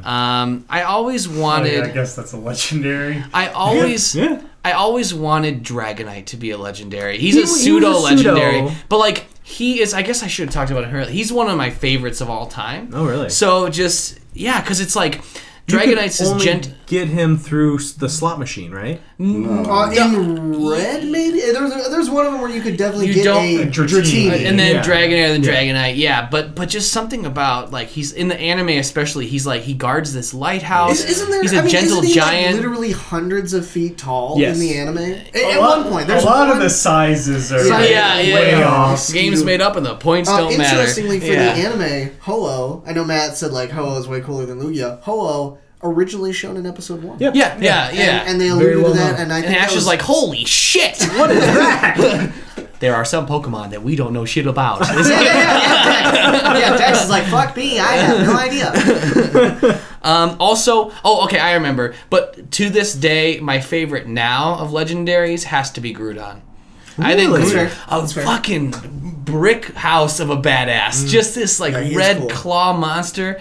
Awesome. The Latios and Latias, I liked those a lot. From Gen 3. But yeah. I always felt like I got I had Sapphire, and you get the opposite color Yes. of Pissed the game, me off. which really upset me for some Pissed reason. That's me the off. whole reason why you buy that color. Trade with your friends, kids. I saw Momo on the cover of Gold. Yeah. And I'm like, I want that one. It's cooler. Yep, No, and then they yeah, start yeah, pulling it's- fast ones, and they're and- like, these second legendaries, trade with your friends, dumbass. Help me remember correctly. Is it the originals that this is true, or is it the like Heart Gold Soul Silver that this is true?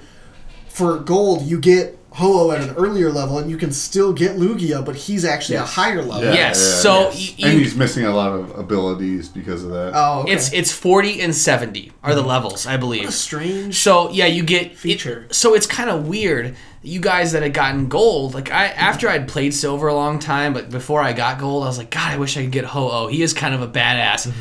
Then I gasped the first time I walked to the top of that tower and I see Ho-Oh up there. Homie's level 70. It felt like facing Mewtwo. Yeah. Like I was just sweating. And actually, I'll never forget that battle because I was so like taken aback, I forgot to save. Exactly. And I was just like, da da da da da. And I think I had, like, I didn't want to blow my Master Ball because I was like, it's Gen 2. You don't know who's after that. I was like, on the cover, and you're like, I better save it. Yeah. And I was just like, I just sweating. I was like, okay, what do I have? I had like 12 Great Balls, like 7 Ultra Balls, and like 30 Pokeballs. I used almost all of them. And like I was just like at the end, and I remember my mom was like, we have to go to the store right now. And I was just like, oh, like just trying to catch it. And I took it to Walmart or whatever, and I ended up getting it. But like one of the worst, it only could have been worse if it was like in the red. That's like Game Boy Kid luck. It's in the red. But yeah, I remember I had a similar thing with Lugia, and I was like, man, I really got to catch this. I've been through pretty much everything.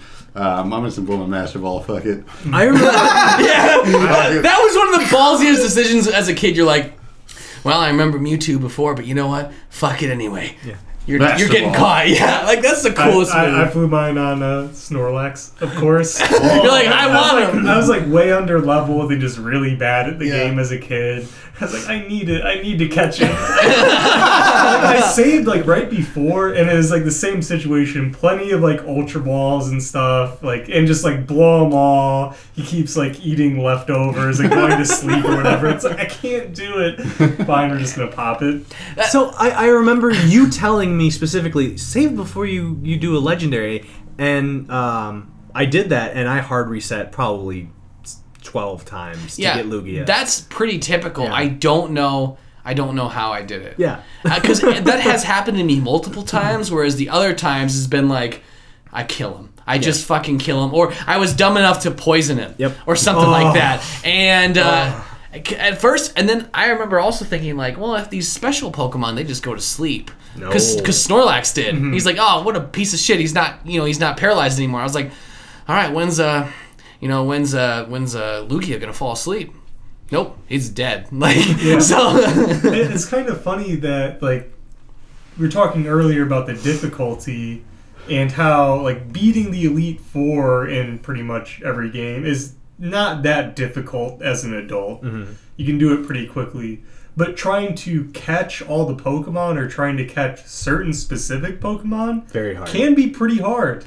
Yeah, it's a challenge, like especially with Gen 1, Cerulean Cave, after you beat the Elite Four, you go back and you have to go through this gauntlet of like level 64 Chanseys or whatever to get Venomoths and all these like lore rare Pokemon, and then you get to this weird pink blob at the end of the cave, and you're like, I think I'll save, and then you click it and he's just like, time to die, and it's weird. It's like the most, whereas you just probably cakewalk the Elite Four and then you get to this 90? 70.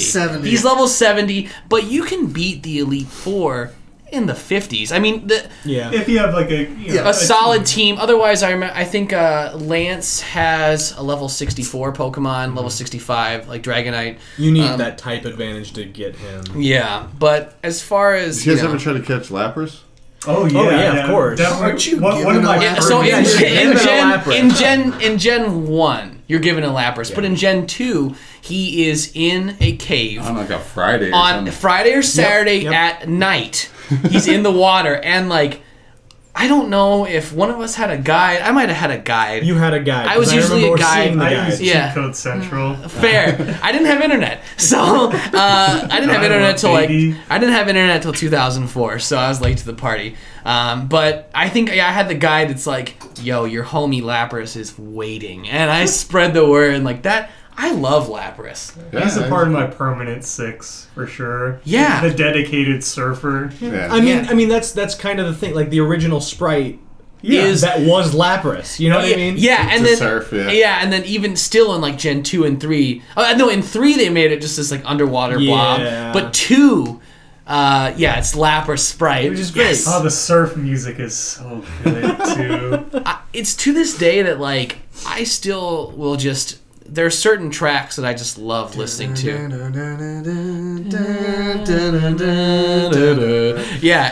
Or like the bike theme, Viridian Forest, especially Viridian Forest in I think Gen 2. That was the chair. Oh. Viridian Forest Gen 2. It's like a remix of, and it's got like this like fat bass line, and I'm just blasting them to this day. What's the like the ghost tower? Lavender Lavender Town, the Pokemon intense. Tower. Yeah, and I'm told that like maybe this is not true, but I'm told that the Japanese version, the sound was a little bit different. They had it set up a little. You know the what do they call it? Acoustics. No, the the MIDI. Yeah, the MIDI track was a little bit different, and it was like really difficult on, like really hard on kids' ears, and kids would get like bad anxiety. You know, it's not the first time Pokemon did something crazy and terrible made children have like, seizures. Have seizures. Yeah, the Pokemon anime. It's just like it's like Welcome to Porygon World. Timmy's down. Yeah, I don't know. Like it's just iconic. But I do remember being in the Pokemon Tower for the first time, and just there's all these shamans, and they're like, I'm gonna die. And I'm just like. I put the Game Boy down, and Mom's like, "What?" I'm like, "This is a horror game." There are dead Pokemon. Cubone's angry dead mom is in this tower. Interestingly enough, in the Japanese version, your rival makes it clear that like you killed one of his Pokemon. Yeah. In one of the earlier battles, there's some. my God. They briefly mention in the dialogue something about like, do you remember my? Because you face him one time. You face him in the Lavender Tower. Yeah, and I don't know which Pokemon. It might be as like his Rattata. And that's his like third. That's like your third time facing him. He's missing a Pokemon. Like you face him one time, and then he doesn't have the exact same lineup. Like the next time. That's if he's like, just missing. He's like, you broke Pidgey's neck. Yeah. Like, but as far as did you guys ever get that other one? It's like I think it's like a Clefairy or Jigglypuff or something. Like a certain time on Mount Moon. Yeah. And they're like dancing in a circle. I remember that. A witch cult. A coven, if you will. Yeah, like that's one cool thing about Gen 2. They had all that extra, like tech, the tech in the cart enough, and then they're just like, what can we do? And they had these little secrets or little timed events that the day and night system allowed for. Yeah. Which, ironically, is I'm sure you guys have had to change your batteries in your cart. The normal CR 2025 battery that's in a cart, it will last about 20 years. That's what they use in NES cartridges or Super Nintendo, all this stuff. But the Pokemon day and night clock shortened the battery life to about 7 years. Oh wow, that's so it's over half. It's about 7 to 8 years, and your battery's dead. So it's kind of nuts. Crystal's a lot better. More they fixed it. Yep, they fixed it. So I think that's at least 10 to 15 years. But yeah, I'll never forget like the first time, like kind of about the time we were gonna do like the Gen 3 playthrough with you. I remember you changing out your battery. Yeah, I remember being like, let's check out Gen 2, and I turned my Game Boy on, and I was just like, something's wrong. Something's wrong. And let me take the cartridge out. Blowing it. Like, it's not going to help you. Like a weak blow. Like, just tears. Yeah.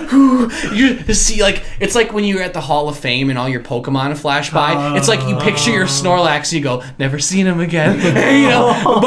But just, that's why now I do have, for when I change batteries, there is a Mega Memory card.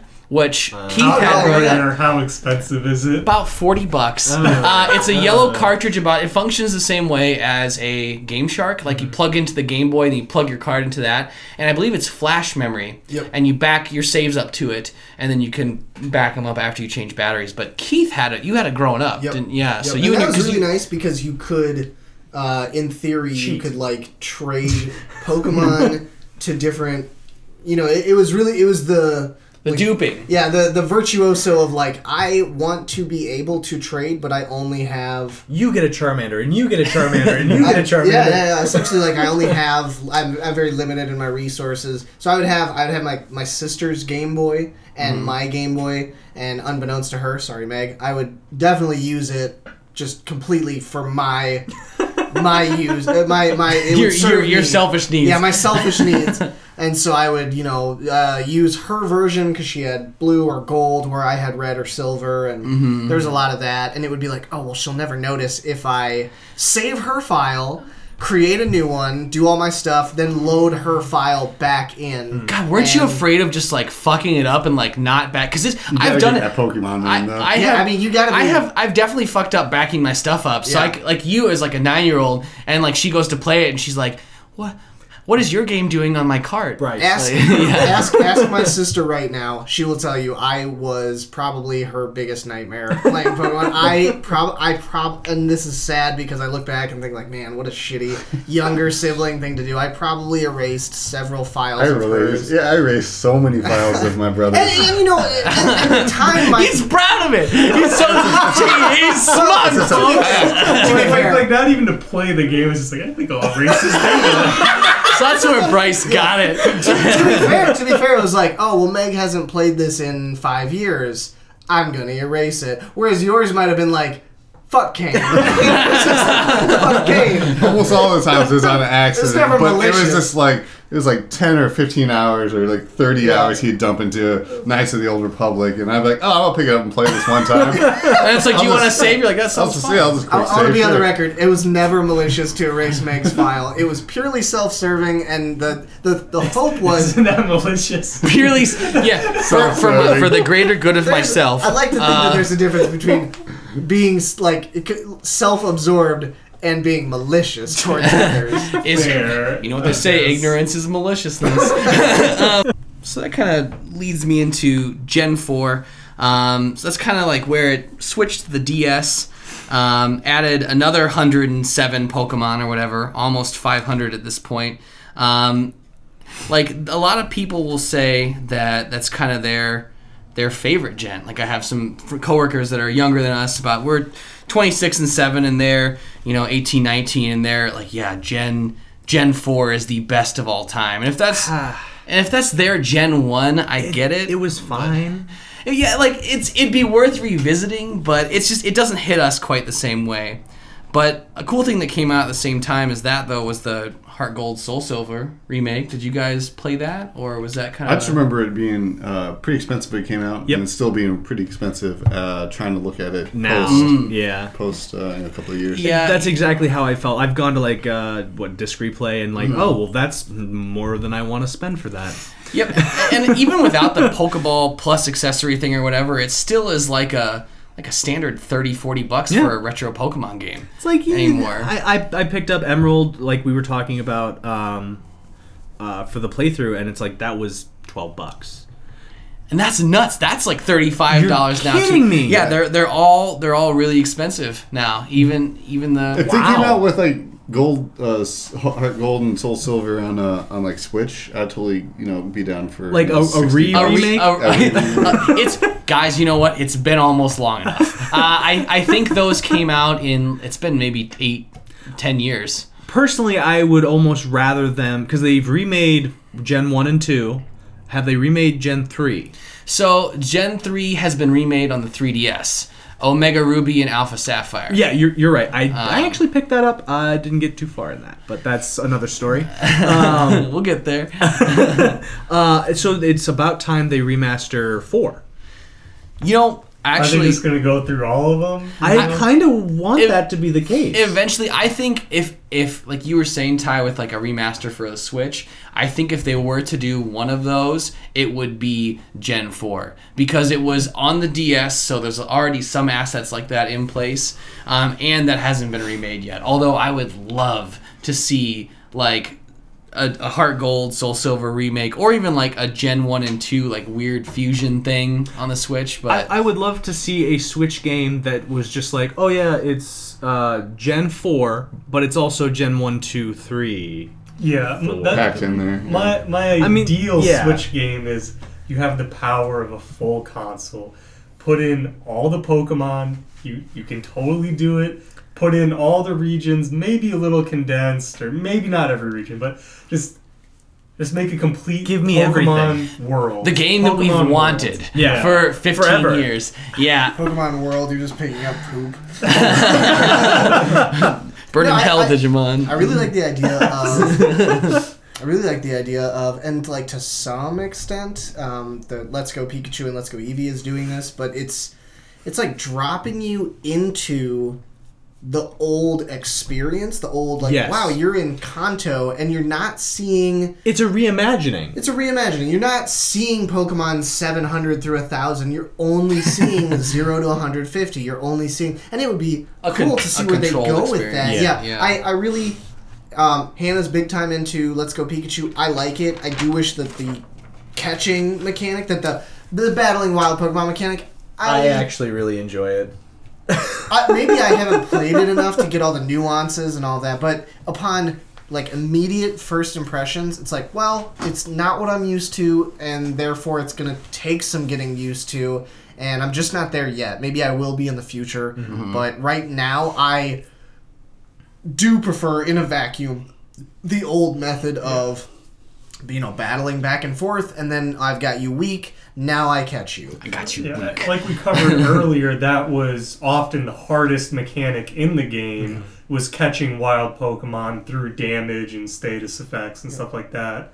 And it was also the same basic mechanics as battling trainers. Yep. And there's a lot that I like about the Let's Go games, but I'm with you, Keith. I don't like the Go mechanic of just flinging 50 Pokeballs. Do you know what it is though? I was right there with you until I started playing it.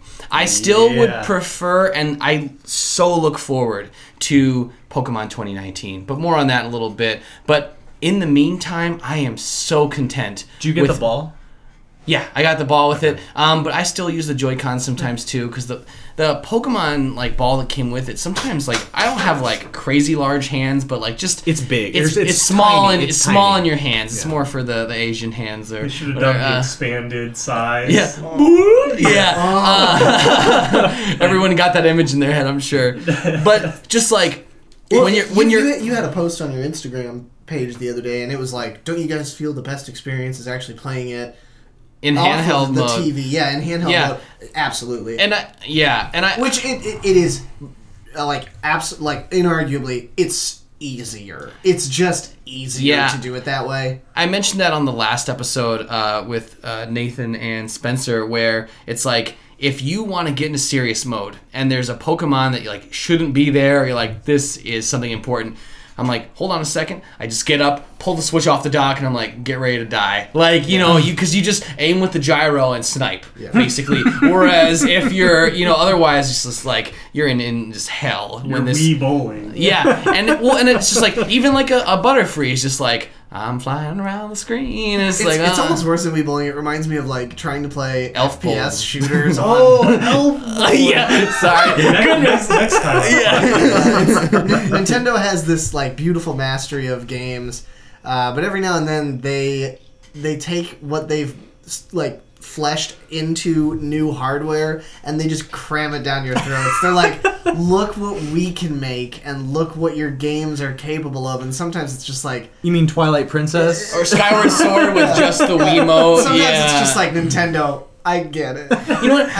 I don't. You make so many beautiful good games. So Stop forcing the gimmick. What happens is, I just want to write a letter and be I have old, tired hands, and I want to grab a Pro Controller for all my games.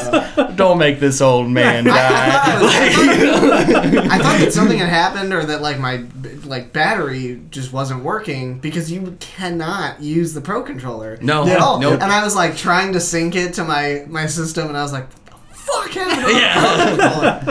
And I realized oh wow, it actually, because you open up the menu and it obviously tells you hey, pick your control scheme. I want it just has one choice. 2 or 3. Yeah, you got left Joy-Con, right Joy-Con, Pokeball, or undocked. Yeah. I I don't know. Like while I'm in it, while I'm like playing in it, because right now I'm in Vermilion City, and it's cool to see Gen 1 in that new light. Well, Gen 1.5, I would consider Yellow, the patch. Yeah, just still the original Pokemon, but just like the updated version of the gen that we all love. And it's like, I was talking to one of our other mutual friends, Cullen, and he was debating whether or not to get this game, and I said, look at like, if you want to skip it and go for 2019 Pokemon, that's totally valid. Fair. But if you hop in, once you're in it, everything goes away, and you're like, I'm just playing this cool Pokemon experience. I'm playing Gen 1, but in a new way. And then you get addicted to different things. Like, I'm like, okay, you know what? I do want Shiny Beedrill. I'm going to catch 31. The chaining. Down to 341 for the odds. And it's all these things. What gen actually added chaining? Because there was a chaining mechanic in an earlier gen. I think Gold and Silver for had shinies? Yeah, well, actually, for I had shinies. no I'm idea. pretty sure Gold and Silver had it. Well, I don't know about that. The one with the Gold and Silver had shinies. Yes. I don't know about any like chaining combo mechanics. Tell me about the chain. Like, so there was. I remember doing this because I was like, I want to be competitive or I want a shiny. Blah blah blah. So I forget what it was, but you fought a Pokemon and then you had like your select be something specific, because you know how you could have your select be like the dowsing rod or your key item. Your key item. You would get this item late in the game, and it would allow you to see like rustling Pokemon, in the grass. So if you walked into the rustling, it would chain. I think you had like a very high chance of it being the same Pokemon, or it was 100% likely to be a dowsing rod? Is that what that is? It's not the dowsing rod, but it's something like that. It's similar to that, and I mean, you could chain. I don't know how the mechanic works now, but I never did that. Yeah. That's crazy. Maybe at the time, and I blocked it out, but maybe it was black and white. I don't know. It could have been a DS game. It could have been a DS game. I think. Yeah. There's definitely gimmicks and mechanics there, because Matt, my roommate in college, he did the online trading for whatever the newest gen was at the time. And he was like known, like highly desired in the community for acquiring and trading off shinies. So he was You mean he cheated? He's a man who No, but he probably did business with cheaters. Yeah. He was a man who knew how to get things. Yes, is what he was. He was yes, a red, for sure. A red. Yeah. Hey, real quick. That is another thing that I'm surprised we didn't talk about before I get into the 3DS games, or briefly or whatever. After you finish Gen 1, you go to Cerulean Cave, like we had mentioned. But there was something about after you beat Gen 2, then you go to Kanto. Yeah, it was a complete surprise for me. Yeah, you go to Kanto and it's like, this is awesome. But then after that, I think it's Oak, he's like, yo man, you beat the Elite Four twice. Here's a ticket to Mount Silver. Yeah, and you fight Red. Yeah, and like the whole time you're going in there, and there's like, even at the base, like outside of going into the mountain, there's like level 40 Ponyta. Yeah. And like and you're like, this is Cerulean Cave. Yeah. So I'm going through it, and you have to, I believe, use every HM. Yes. To get through it, Yes. or at least most of them, right?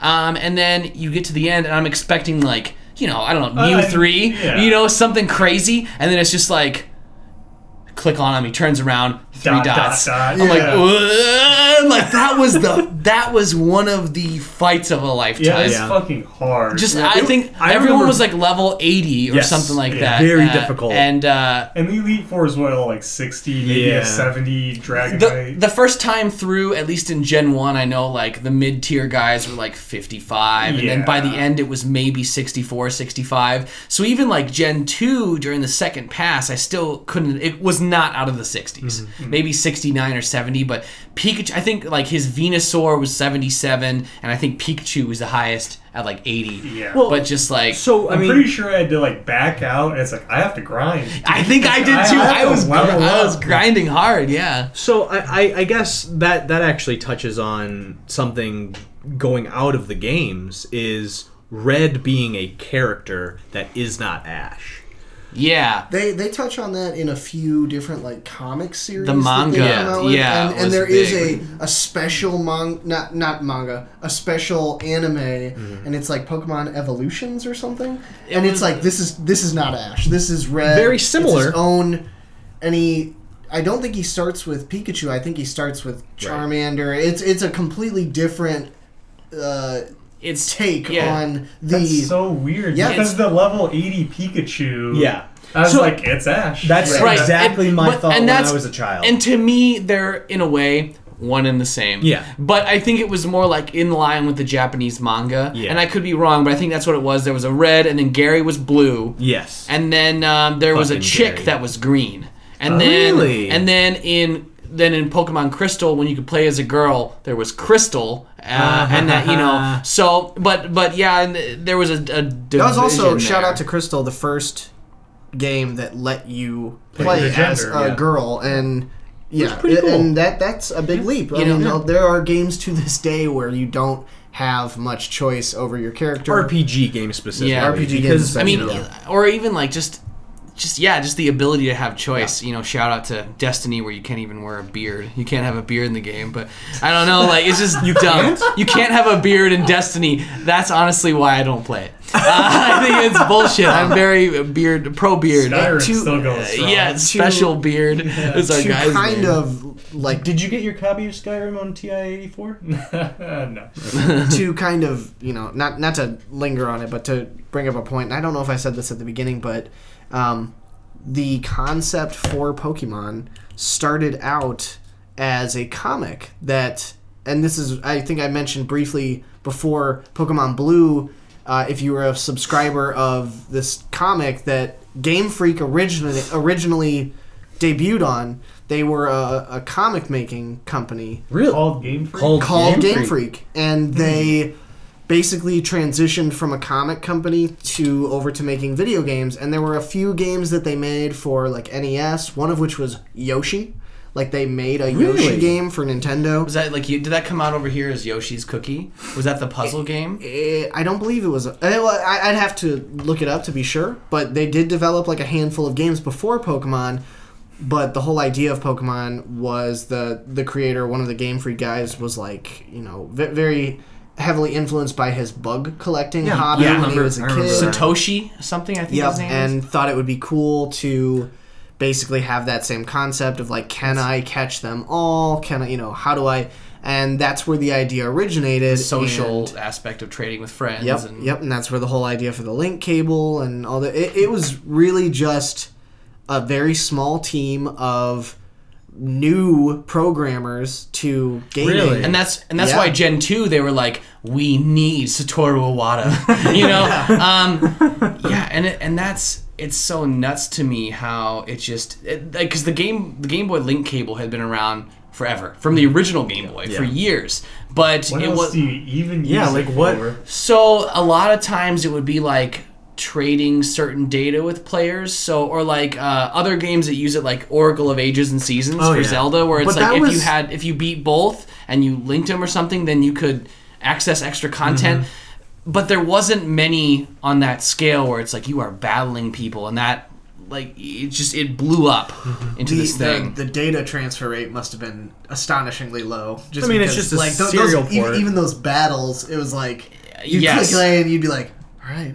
Give it a minute. Well, and that's why it's like you'd have to be careful. You'd have to, when you were trading or battling in like Gen 1 and 2 especially, you would have to know your friends. Yeah. Like I knew in my heart when I was battling with Ty, I'd have to keep my port held. Because Ty would just like I don't know, you were chaotic. Yeah. And you're just like and you just move and it pops the cord. Or like Matt and I would do mystery gift a lot, but at least that was with the IR port. Those cables also got loose. Yeah, they did. Well, because you're trading all the time, and Pokemon's a very playground all the time. Also, I probably traded like 3 times in my life. On the Color, couldn't you also do a Pokemon trade through the IR port? Yeah, I think that Desperation did that sometimes. Like you have it flat on the table, you're both like pushing it together. Yeah, it's difficult. See, I never like a fleck of dust flies in between. Connection interrupted. See, I never did that. The only thing I knew for sure that you could do was the mystery gift. Yes. But But I don't know. As far as like the final gens here, by the time we got to like X and Y and Sun and Moon, I do think Sun and Moon was like a good return to form for the series. Oh man, Sun and Moon. What? Sun and Moon is Gen 7. X and Y was the first one for the 3DS, and then they did the remakes of Ruby and Sapphire, and that's Gen 7. X and Y I thought was good, but arguably too easy. Was there a Z? Wait, No. Okay. Sun and Moon, is that the... They did Sun and Moon, and then what they was did the Ultra gimmick Sun in- and Ultra Moon. What was the gimmick in that one? They're like Hawaiian Islands. Okay, so that was the most recent one. Yes. Alola. And Yes. and honestly, there's no gyms. It's I actually played all the way through that. Did It's they a good remake game. Pokemon in like some Hawaiian like? Alolan forms. Yeah. Yes. They, like Alolan Executor has a really long Yes. neck. Just some of these goofy bastards. I will know, say but there are legitimately like cool versions of Snow Vulpix. Yeah, and Snow stuff. Vulpix. It like great. That's Raichu. fantastic. Yeah, surfing Raichu. Yeah, it's like I'm glad you bring up that you liked them though, because like I really enjoyed those. as old jaded gamers Yeah. that have been in the Pokemon franchise forever. What sucked it in for you? Like what made you be like, this is fucking cool? It kind of felt like a return to form with like it felt more like Gen 1 than any other like between Gen 3 and 6. 6, yeah. So it felt much like a return to Gen 1, and Why do you think that is? I think part of it is like the Alolan Pokemon, where I was just like, oh, these are Gen 1 Pokemon that are in a new form. Okay. And That it wasn't completely new Pokemon that Yes. you'd never seen before. not only that, but I feel like, one, I mean, the mechanics of Yeah. the game itself were brand new, and I think that was important to me because you play one Pokemon game, it's like, well, okay, I collect badges, and then I beat the Elite and then Four. I get Surf and Fly. Yeah. And then you're done. Yeah, But this whereas is yeah, nothing. you have your the trials, and you have Tribulations. yeah, exactly. But like, it's a complete change of the badge system, and I really thought that was novel and really great. And they didn't shoehorn it in. It No. felt really cool, and honestly, like, that was the first game in the Pokemon series I'd played in a while where it's like I thought it was funny. Oh, yeah. Like Genuinely funny. The opposing teams are like these wannabe like wanksters, like just like white gangster dudes, and they're just like throwing their arms all over. They're like, "Yo, man, this is our turf now," and then you like handily beat them, and they're like, oh shucks, that's bad. Like, I don't know how to explain it, but when you're in the middle of the game, it's just like you were saying, Aaron. It's so fresh, Yeah. And it's honestly, if it was that progression for Pokemon Switch 2019, I would love it. I wouldn't be mad. Yeah. I think they are going to have badges though. For I'm sure 2019. they'll return. Okay, yeah, so what is your prediction? What do you think they're cooking up? So for obviously with the Let's Go game, I think it's obvious like a tie-in and a lead up for the Pokemon Go casuals, right? But I mean, it's very much to get new players, younger players. Exactly. You're Because getting it's an easier game. You're getting the new blood in there and playing a way they kind of already are familiar with. Yeah. So for this 2019 one, I honestly believe that it's going to be a big. It's probably going to be the biggest Pokemon game since like Gen 2 or 3. I would agree. I really think it's going to be the game that you will remember, and magazines will talk about. I think it'll probably be rated as the best Pokemon game. I don't really think so. I truly think so. And That's a pretty outlandish claim. Here's what I'll say. I think Breath of the Wild is the best Zelda game, but I would agree. Ocarina of Time is my favorite for nostalgia. I think that's how it will be with this. I think that's fair. So I guess what I expect from this game, badges are back. I think it'll be multiple regions. I think there will be. so. I think there will be nods of nostalgia. I think we will be in Kanto for part of it. Like I think there will be like you're gonna see like. Oh, we'll cruise past the Orange Islands and we'll see, Gen 1 again. Isn't that kind of the implication with Sun and Moon? Is that you're like, the island is like just off the coast of Kanto, and that's why you have Kanto Pokemon? Something, something but along slightly, those lines. Darwin was right. Yeah. But I also think that it's not just going to be a nostalgic hater fest. I don't know exactly what they'll do, but I do think that if the Pokemon formula is not shaken up, it's going to be just I don't know. I think they're going to get it right. I don't know if it's just the fact that it's. Well, also with all the Switch games, they're trying to do like the ultimate version of all the games.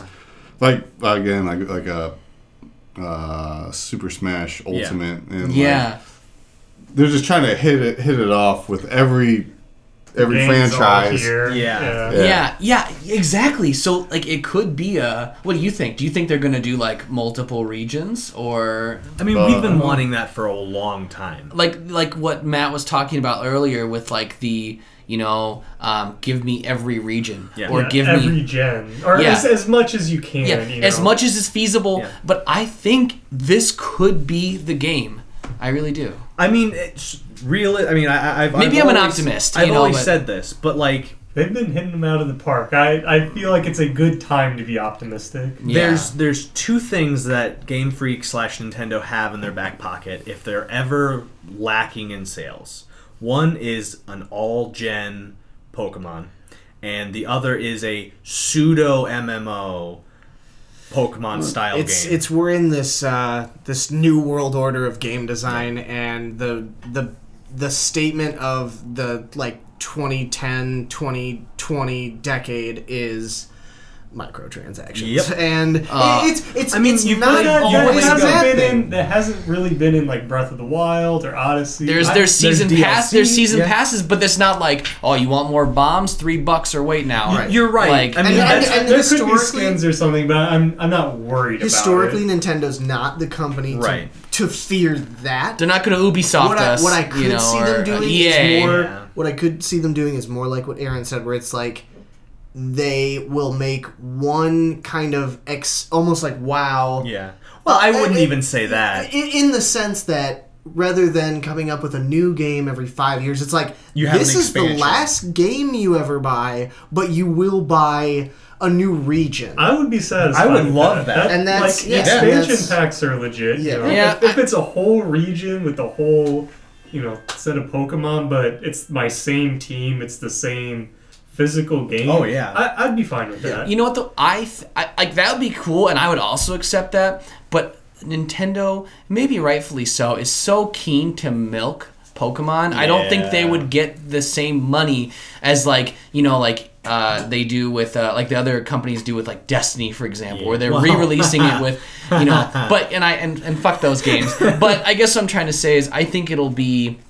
I don't think we'll ever get a Pokemon MMO. I don't think that an MMO strictly, but like a pseudo like multiplayer experience, which Nintendo has, in my opinion, yet to do properly. They've never done a good multiplayer experience. Smash Ultimate might be online. Better, you mean? Yeah, online experience because they are the kings of couch co-op. Yeah. To be fair, sorry. To be fair, Mario Kart Online has become like a huge hit, and I realize it's not an MMO, but I don't know that Nintendo really values what MMOs bring to. I don't think they value online very, very much. I certainly don't think that they value it to the same extent as like some other companies, but to say they don't value it is probably not true. I mean, they're less preoccupied with it. They're less preoccupied, and they know that part of the reason their audience is so devoted and diehard is that they make these games that you don't have to go online. Animal Crossing is great when you invite your friends over to visit your town. Yeah, that's awesome. That's a selling point. It's not the reason people play, and if they did that, then they would inevitably lose some of that audience, and I don't know, maybe they would never return. And the same thing is true with like Mario Kart, with Smash Bros, with all these games. It's like, oh, it's a party game. Yeah, it's a party game, but you can, in theory, just sit on your couch by yourself, play Mario Kart. But and also with the thing with like online, Nintendo is very. I don't think they're as kiddie and family friendly as other hardcore gamers seem to do. I think that's kind of fading with how much of a banger the Switch is. But I still think that if you're a parent and you buy a Nintendo system and your kid's playing, you know for a fact that they're not going to be online going, hey, what's your favorite Pokemon? And some guy's like, why don't you come over to my house and find out? Like, it's very a locked down, kid-friendly, safe experience. Yeah. And as much as, for us, that how bullshit that is, it's also like, I get it. and I want it to be more robust, and I'm not defending it, but I think that's their logic. And if they went to a like Xbox Live or a PS Plus type thing, they kind of did. They did, but it's still you have to have a mobile app, and you have to all this, and that's a whole. They're not going to. You know what I would assume is like on the front of like what to expect from Pokemon games, in a similar sense to like Destiny and WoW and that stuff. I would expect the idea of like this is a raid. This is several players. I like that thought. And you're trying to take down Team Rocket, or you're trying to do this or that. Sounds amazing. That sounds cool. Or let's say like you got to catch as many of this type of Pokemon, whatever the case. But it's like cooperative multiplayer. Nintendo seems to be much more tuned versus into bug catching contest. I'm in, baby. That actually sound. I mean, that sounds like the most plausible option is the Destiny model, where it's not just a giant MMO, but it's an instanced region. So every year they add something. Well, no. Like in Destiny, you're never with the full population of the people playing Destiny. You're with like 15 other people on a tiny little instance. And, that's fine. I feel like that would be great for a Pokemon game. Yeah, I think it'd be cool, but as long as you would also have the option to hang out with your friends as well. Because that was one thing I had when I briefly played Destiny, was like, I wanted it to be easier to just block the world out and play with friends, and maybe you could, and I was just inexperienced. But this could be a good time. I know earlier you had mentioned, or maybe even before we started, you had mentioned one thing was not only you wanted to not only cover like the history of Pokemon, but to cover like what do we want? What? Oh yeah, and that's kind of I think where we've been leading with this conversation. But the number one thing that I would want would be a game where you pick your region that you start in, of any of the regions that have been out, and you can get any starter from there, and then from there, keep talking. From there, there's not only an Elite Four, but it's like an overall like maybe the it's like globalism in a sense, where the Elite Four is the bad guys, and there's a different Elite Four for every region. I think it'd be kind of cool where it's like, interesting. That's kind of what it's weird, but that's kind of what I've always wanted, where it's like the end bosses, it's like, it's not Team Rocket anymore. It's like a Lance type guy, and he's like, Elite 39. The Illuminati 50. Yeah. And it's like, or maybe there's just some kind of overall organization that ties all these things together, or maybe it's like not the Elite Four, but an organization bigger than Team Magma, bigger than Team Rocket. And it's just like, but I guess overall, every Pokemon obtainable, every starter, like you can just choose your region, and there's just start in any region. And so Matt stepped away for a split second. We were talking about leading into like possibly what would you hope to see from yourself. In the future. But I something where it's like, also maybe even the fact of like, legitimate a tangible increase in difficulty. That is also a huge I don't think that would ever happen. I think maybe they would give you a difficulty selector. You beat normal and hard at least. Maybe you beat X amount of regions, and Professor Oak's like, hey, just so you know, from here on out, it's gonna get pretty fucked up. Yeah. But then you could also choose, to maybe play it on an easier setting. I just want that initial question that so many games have now, where it's like, have you ever played a Pokemon game before? And the first option is, this is my first Pokemon game. The second option is, I've played a couple Pokemon games. The third option is, I love Pokemon. I've played it my whole life. And the fourth option is, let me die. The fourth option. So if you're Pokemon challenge, it's the Nuzlocke challenge. Well, Pokemon faints, they won't put that in, but I would appreciate it. That'd be cool. Well, I mean, it kind of breaks the canon. Yeah. Very kid friendly. Personally, I would want a game where it's just like a remake of either the first Kanto or Johto. Either just a remake of that area with a new story and just the same Pokemon. Oh, I would love that. Just to revisit, like go a further point in time. Maybe Yeah, Ash is the professor. Yeah, These remakes are they are very cool, and they're obviously incredibly polished and well made. All of these remakes, like Soul Silver, Alpha Sapphire, all those whatever. Leaf Green, Leaf Green, all these ones. But it would be nice to see hey, you are in a region, but it's not locked into that same familiar from the character 1990s, setting. yeah. So I'll actually say this. Or you start in a different town. I'm so tired of starting in... That's what I'm saying. Every town is Pallet Town. I want to start in Viridian City, and I'm like, wow, I work at a casino. 10-year-old boy. Not Viridian, but I work in Celadon City at the casino, and I'm working this bike shop. You know? There's a ROM hack that I played recently on. I think I showed you, Matt, where it's like Pokemon Crystal Clear.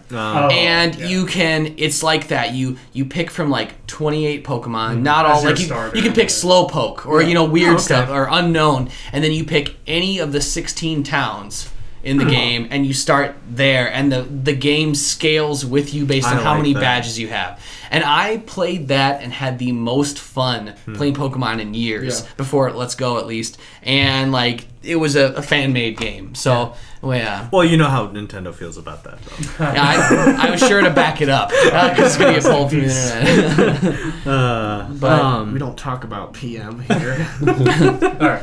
But anything else you guys would add to what you want from Pokemon in the future? Yeah, Aaron, what would you? I had a thought. I lost it. Sorry, five guys. You're talking. fine. It happens. It happens. Matt, do you have a just very strongly not the Pokemon Go mechanic? Just classic catching Pokemon. Stop that. It's not gonna happen in the Switch version 2019. Don't worry. Mm-hmm. But yeah, you want your turn-based grinding, damn it. Yeah, it's I don't think it's terrible, I just think it's worse. Yeah, you know what? And I do honestly agree, but like Aaron was saying, there's something about when you're in it, doesn't fucking matter. You're playing it. But I'm still, at the end of the day, when I shut my Switch off, I'm like, I wonder what 2019 Pokemon's going to be. Yeah. I'll say this. Jumping back to the going through at a different era, I'll shit on Black and White 2 as much as I can, just having never played it. That's a very Aaron thing to do. Having never played it, I'll shit on it as much as I can. But the one thing that I think is interesting about it is that it is the same region, but 10 years later. Is it really? Yes. So now I want to play it. I never want to play it. The Black and White region. Yeah. Oh. Yeah, I don't know what it's called. Sorry, Pokemon fans. There's a kid with a clenched fist. He's like, I love the DS ones, you archaic bastards.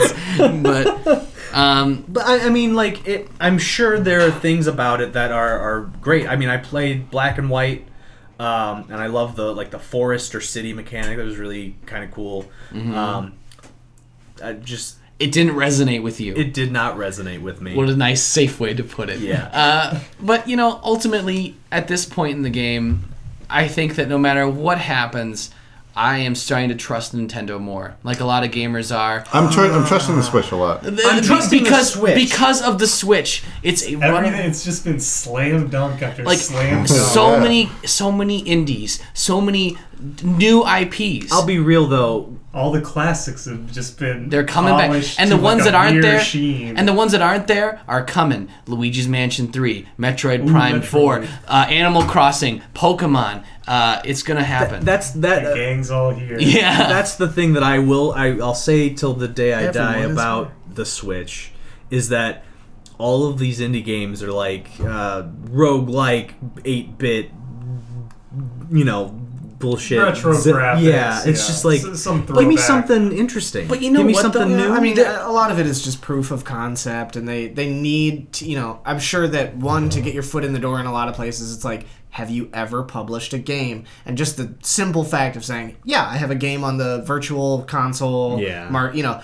That is it is to say that you don't have one versus saying that you have. It just feels like the Steam store to me. You know what I mean? Well, it sounds to me like you're talking about a visual aesthetic. Not even a visual aesthetic. I just mean everything seems to be just like a $5 or $10 game. A from $5 or Steam. $10 game from Steam. That's exactly it. Do you know what though? Logistically, it costs them very little to port over, I'm sure. And but there are a lot of Xbox had the arcade games. That's Sure, just but, like, something that's available. But honestly, you can buy a AAA game, or you can buy the cheap indie game, and some of those do have a lot of polish, and they're a great value for your money. If you don't want to buy a cheap game, don't buy a cheap game. What were you saying, Dan? Oh, I was going to say that there are indie games that not even necessarily originated on Switch, but have been ported over that I have played the same amount of time as like Breath of the Wild. Really? Like Binding of Isaac.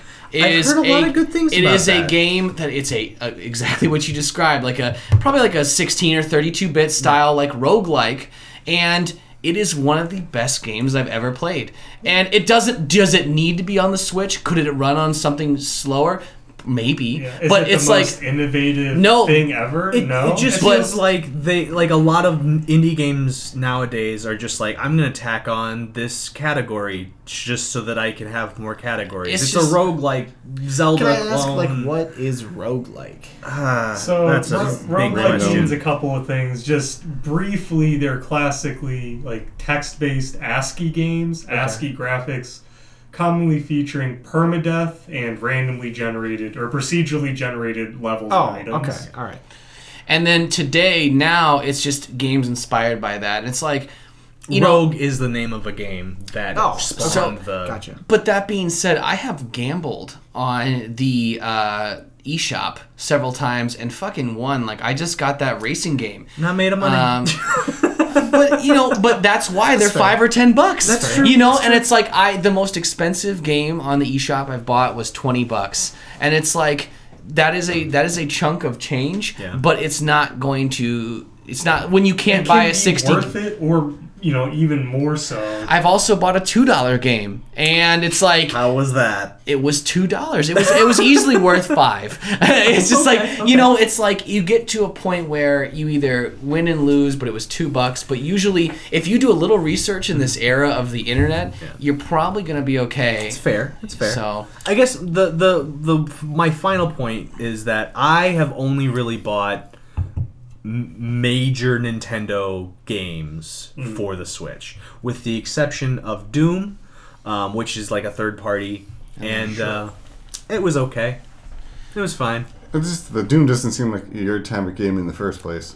I love Old Doom. Old Doom, yeah. But yeah. To be fair, Bethesda. Yeah. Hey, you know what though? The fact that you didn't clip through every wall, you should be thankful. To get back on topic, something that I think that they could implement on Switch very easily, and I guess I don't know that. I haven't played enough Let's Go Pikachu to know all the ins and outs, so I'm not sure. But if they do return get to on our level, I know. Get 3 badges, bro. I left the Switch with Hannah because she has no internet right now, and I was like, this is unacceptable. You gotta have something, yeah. But one thing that I would love to see is like just a complete overhaul of the menu system, so that if you do have, if you are using the Switch like on your TV, that maybe, I don't know if they could implement this in a certain way. Pro controller support. But Pro controller support sounds great. But if you're using it on the TV, this is obviously probably not going to be the case, but just like full touchscreen, full everything, and I mean, they do it on the DS just fine, but I don't think I ever experienced on the DS where it was like really smooth. It just doesn't feel like they ever used the touchscreen. I never liked it's the bottom half. I never liked being forced to use the touchscreen, but if it is good. That being said, I think holding the stylus and hitting buttons. Yeah, again, like, I love you, Nintendo, but just give me a goddamn controller. Yeah. These old hands. Like, I can't do it. That very much is a Nintendo thing, though. Like Blue ocean of gamers. Yeah, I mean, they don't do online well, and they force mechanics on you. But the thing I will say, though, is when they hit it, they hit it. Fucking hit it. Yep, and that's exactly Switch, it. I could talk forever about games. I could talk forever about retro and what my favorite consoles are and why I like certain things more than others. But I do think the Switch is the best console out right now of the current generation. Maybe not the most powerful, but it doesn't need to be. It doesn't need to be. I mean, if they're gonna do a Switch 1.5 probably. Of course. But I guess what I'm saying Switch is Slim. yeah. Call the Just a screen. call the Switch it up. I think it's the best console out right now. I think that it's the most widely appealing, and honestly, it's in my top 3 consoles of all time. I could get behind that. It seems like we've reached a point. Top 3 out of 3. It seems like we've reached a point in gaming where console-wise, you just kind of know what brands and franchises to expect from each console. Yep. There isn't a ton of innovation in general, but maybe the one exception to that to this day remains Nintendo, and that is something that you just can't take away from them. They always seem to emphasize. I mean, that's what it is, right? You miss 100% of the shots you don't take. So if they don't try that Wiimote, they'll never see if it actually they'll happens. never know if they could change and gaming forever. Yes, you can always count on a series you love making a return to the newest Nintendo console. At the same time, you go in knowing that you're going to get some weird games. Weird games. And that's good. You want, because maybe one is a dud, but they come out with 12 and 11 are great, and that's incredible. For every dud, there's also a Katamari Damacy. The port for Switch is coming, but I will say, one of my final thoughts is it is just great to be a Nintendo fan again, because for the Wii years, and god damn it, I was a Wii U owner, proud enough almost, and it's like for 6 years I had to just listen to people say, "Oh, it's a shitty tablet," and it is, and I was and even myself, where like I'd make a joke like, it should have been Legos, but instead it was Mega Blocks. Like, it's just like the Switch is the Lego system. There's a day one Wii. So, you know what it was used for? It was used Netflix for Wii bowling. Bowling. Yeah. There's a great webcomic, and it's the Wii U like tablet thing, and it's like all the executives at Nintendo are like, "Oh shit, we really fucked this up. How are we ever gonna get back to our roots?" And one of the guys is like, chop and like separates the Joy-Cons, the Joy-Cons, and they're like, "Oh, and sell it." But yeah, like, it's just, I guess I'll close by saying, like, it's nice to be a Nintendo fan again, and to have everyone in the industry, they're no longer like, fuck the Wii, because in reality they were saying, why couldn't it have been better? Yeah. But now, because everyone has that you purity, want it to be good. That you're rooting for Nintendo because it's like the granddad, and Atari was around, but they fucked it up, and Nintendo saved everything. I mean, so it's just like, I mean, I know you're trying to wrap things up, but like being, I have an Xbox One. I'm just like, fuck Sony. In that sense, but I'll never be like, fuck Nintendo. That will never be my sentiment. It'll be like, I have an Xbox, I don't want a PlayStation, or I have a PlayStation, I don't want an Xbox. You make your choices, but Nintendo's still in the picture. Exactly. It feels like between Xbox and PlayStation, there's always been a lot of overlap in aesthetic and capability. And partially because of the gimmicks, and partially because of the IP. And the ports. And just the spirit of Nintendo, it's always felt like something different. Yeah. Exactly. It's different. It's powerful. They make powerful experiences, and I don't Not get... powerful consoles, but powerful experiences. What is it? Lateral thinking with withered technology is their motto. Nintendo seems to be the epitome of... the whole gaming market seems to be like, how can we make the most money with the least product? And Nintendo seems to say, if you make the right product, you don't even have to worry about it. It's a secondary thought. And I say that, of course, knowing that Nintendo's probably got hundreds of analysts and business, but they've got models for years of like, how do we grow our? I understand, all companies do.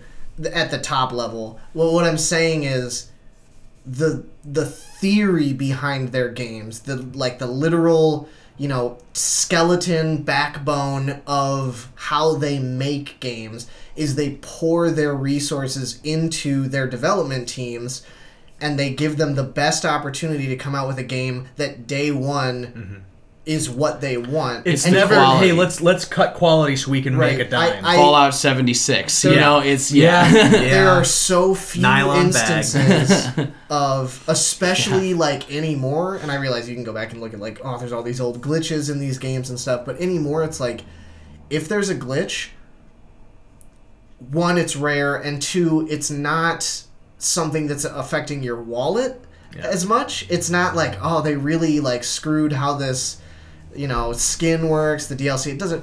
Nintendo seems to pour a lot more effort into like, let's make the best Quality game control. possible, and if we do, the people will hand us their money. Whereas everyone else, it's like, how do we take their money? They strip your money Pre-order from it. you. Yeah. Pre-order and get tokens. They hope that you don't notice that you fucked up. Then you get Assassin's Creed Unity and it literally can't run. I mean, shame on you for being an Assassin's Creed fan anyway. But like, it's, I mean, get out of here. But yes, but ultimately, it's like, that's exactly it. There's always going to be that Nintendo magic, and I think as long as Nintendo's around, they're going to carry all those franchises with them because they've consistently been quality. Even if you have the occasional Star Fox Adventures or two. That's the one on GameCube, right? Yeah, I liked that. Don't shit on it. I love it, but it's a piece of shit. I love it though. But I'll say one last time. Let's pour one out. Yeah, Star Fox Adventures. but no matter what, I think it's awesome. Like I said at the beginning of the show tonight, that we can be here all these years later from the start of Pokemon and our personal starts, which is pretty much the beginning, 6 or 7 years old, and still be here with such a passion for Pokemon and have it be a true thing that's still evolving to this day. I think that's a testament to the quality of the franchise. Evolving. So, yeah. Wait, you guys be shit. But That was my last rare candy. But yeah, so thanks again for coming back. It's pretty much the episode 1 crew plus Ty. So thanks, guys. This podcast is just continuously fun every week. I hope you guys can notice a bump in quality. We've had my equipment broke, so we did an upgrade. But it's just a lot of fun. So anyway, as always, you can still find me on Twitter, Instagram, Podbean, and now on iTunes at Dan's Game Room. So thanks again for coming on, guys. And Thanks. Until next time. See you.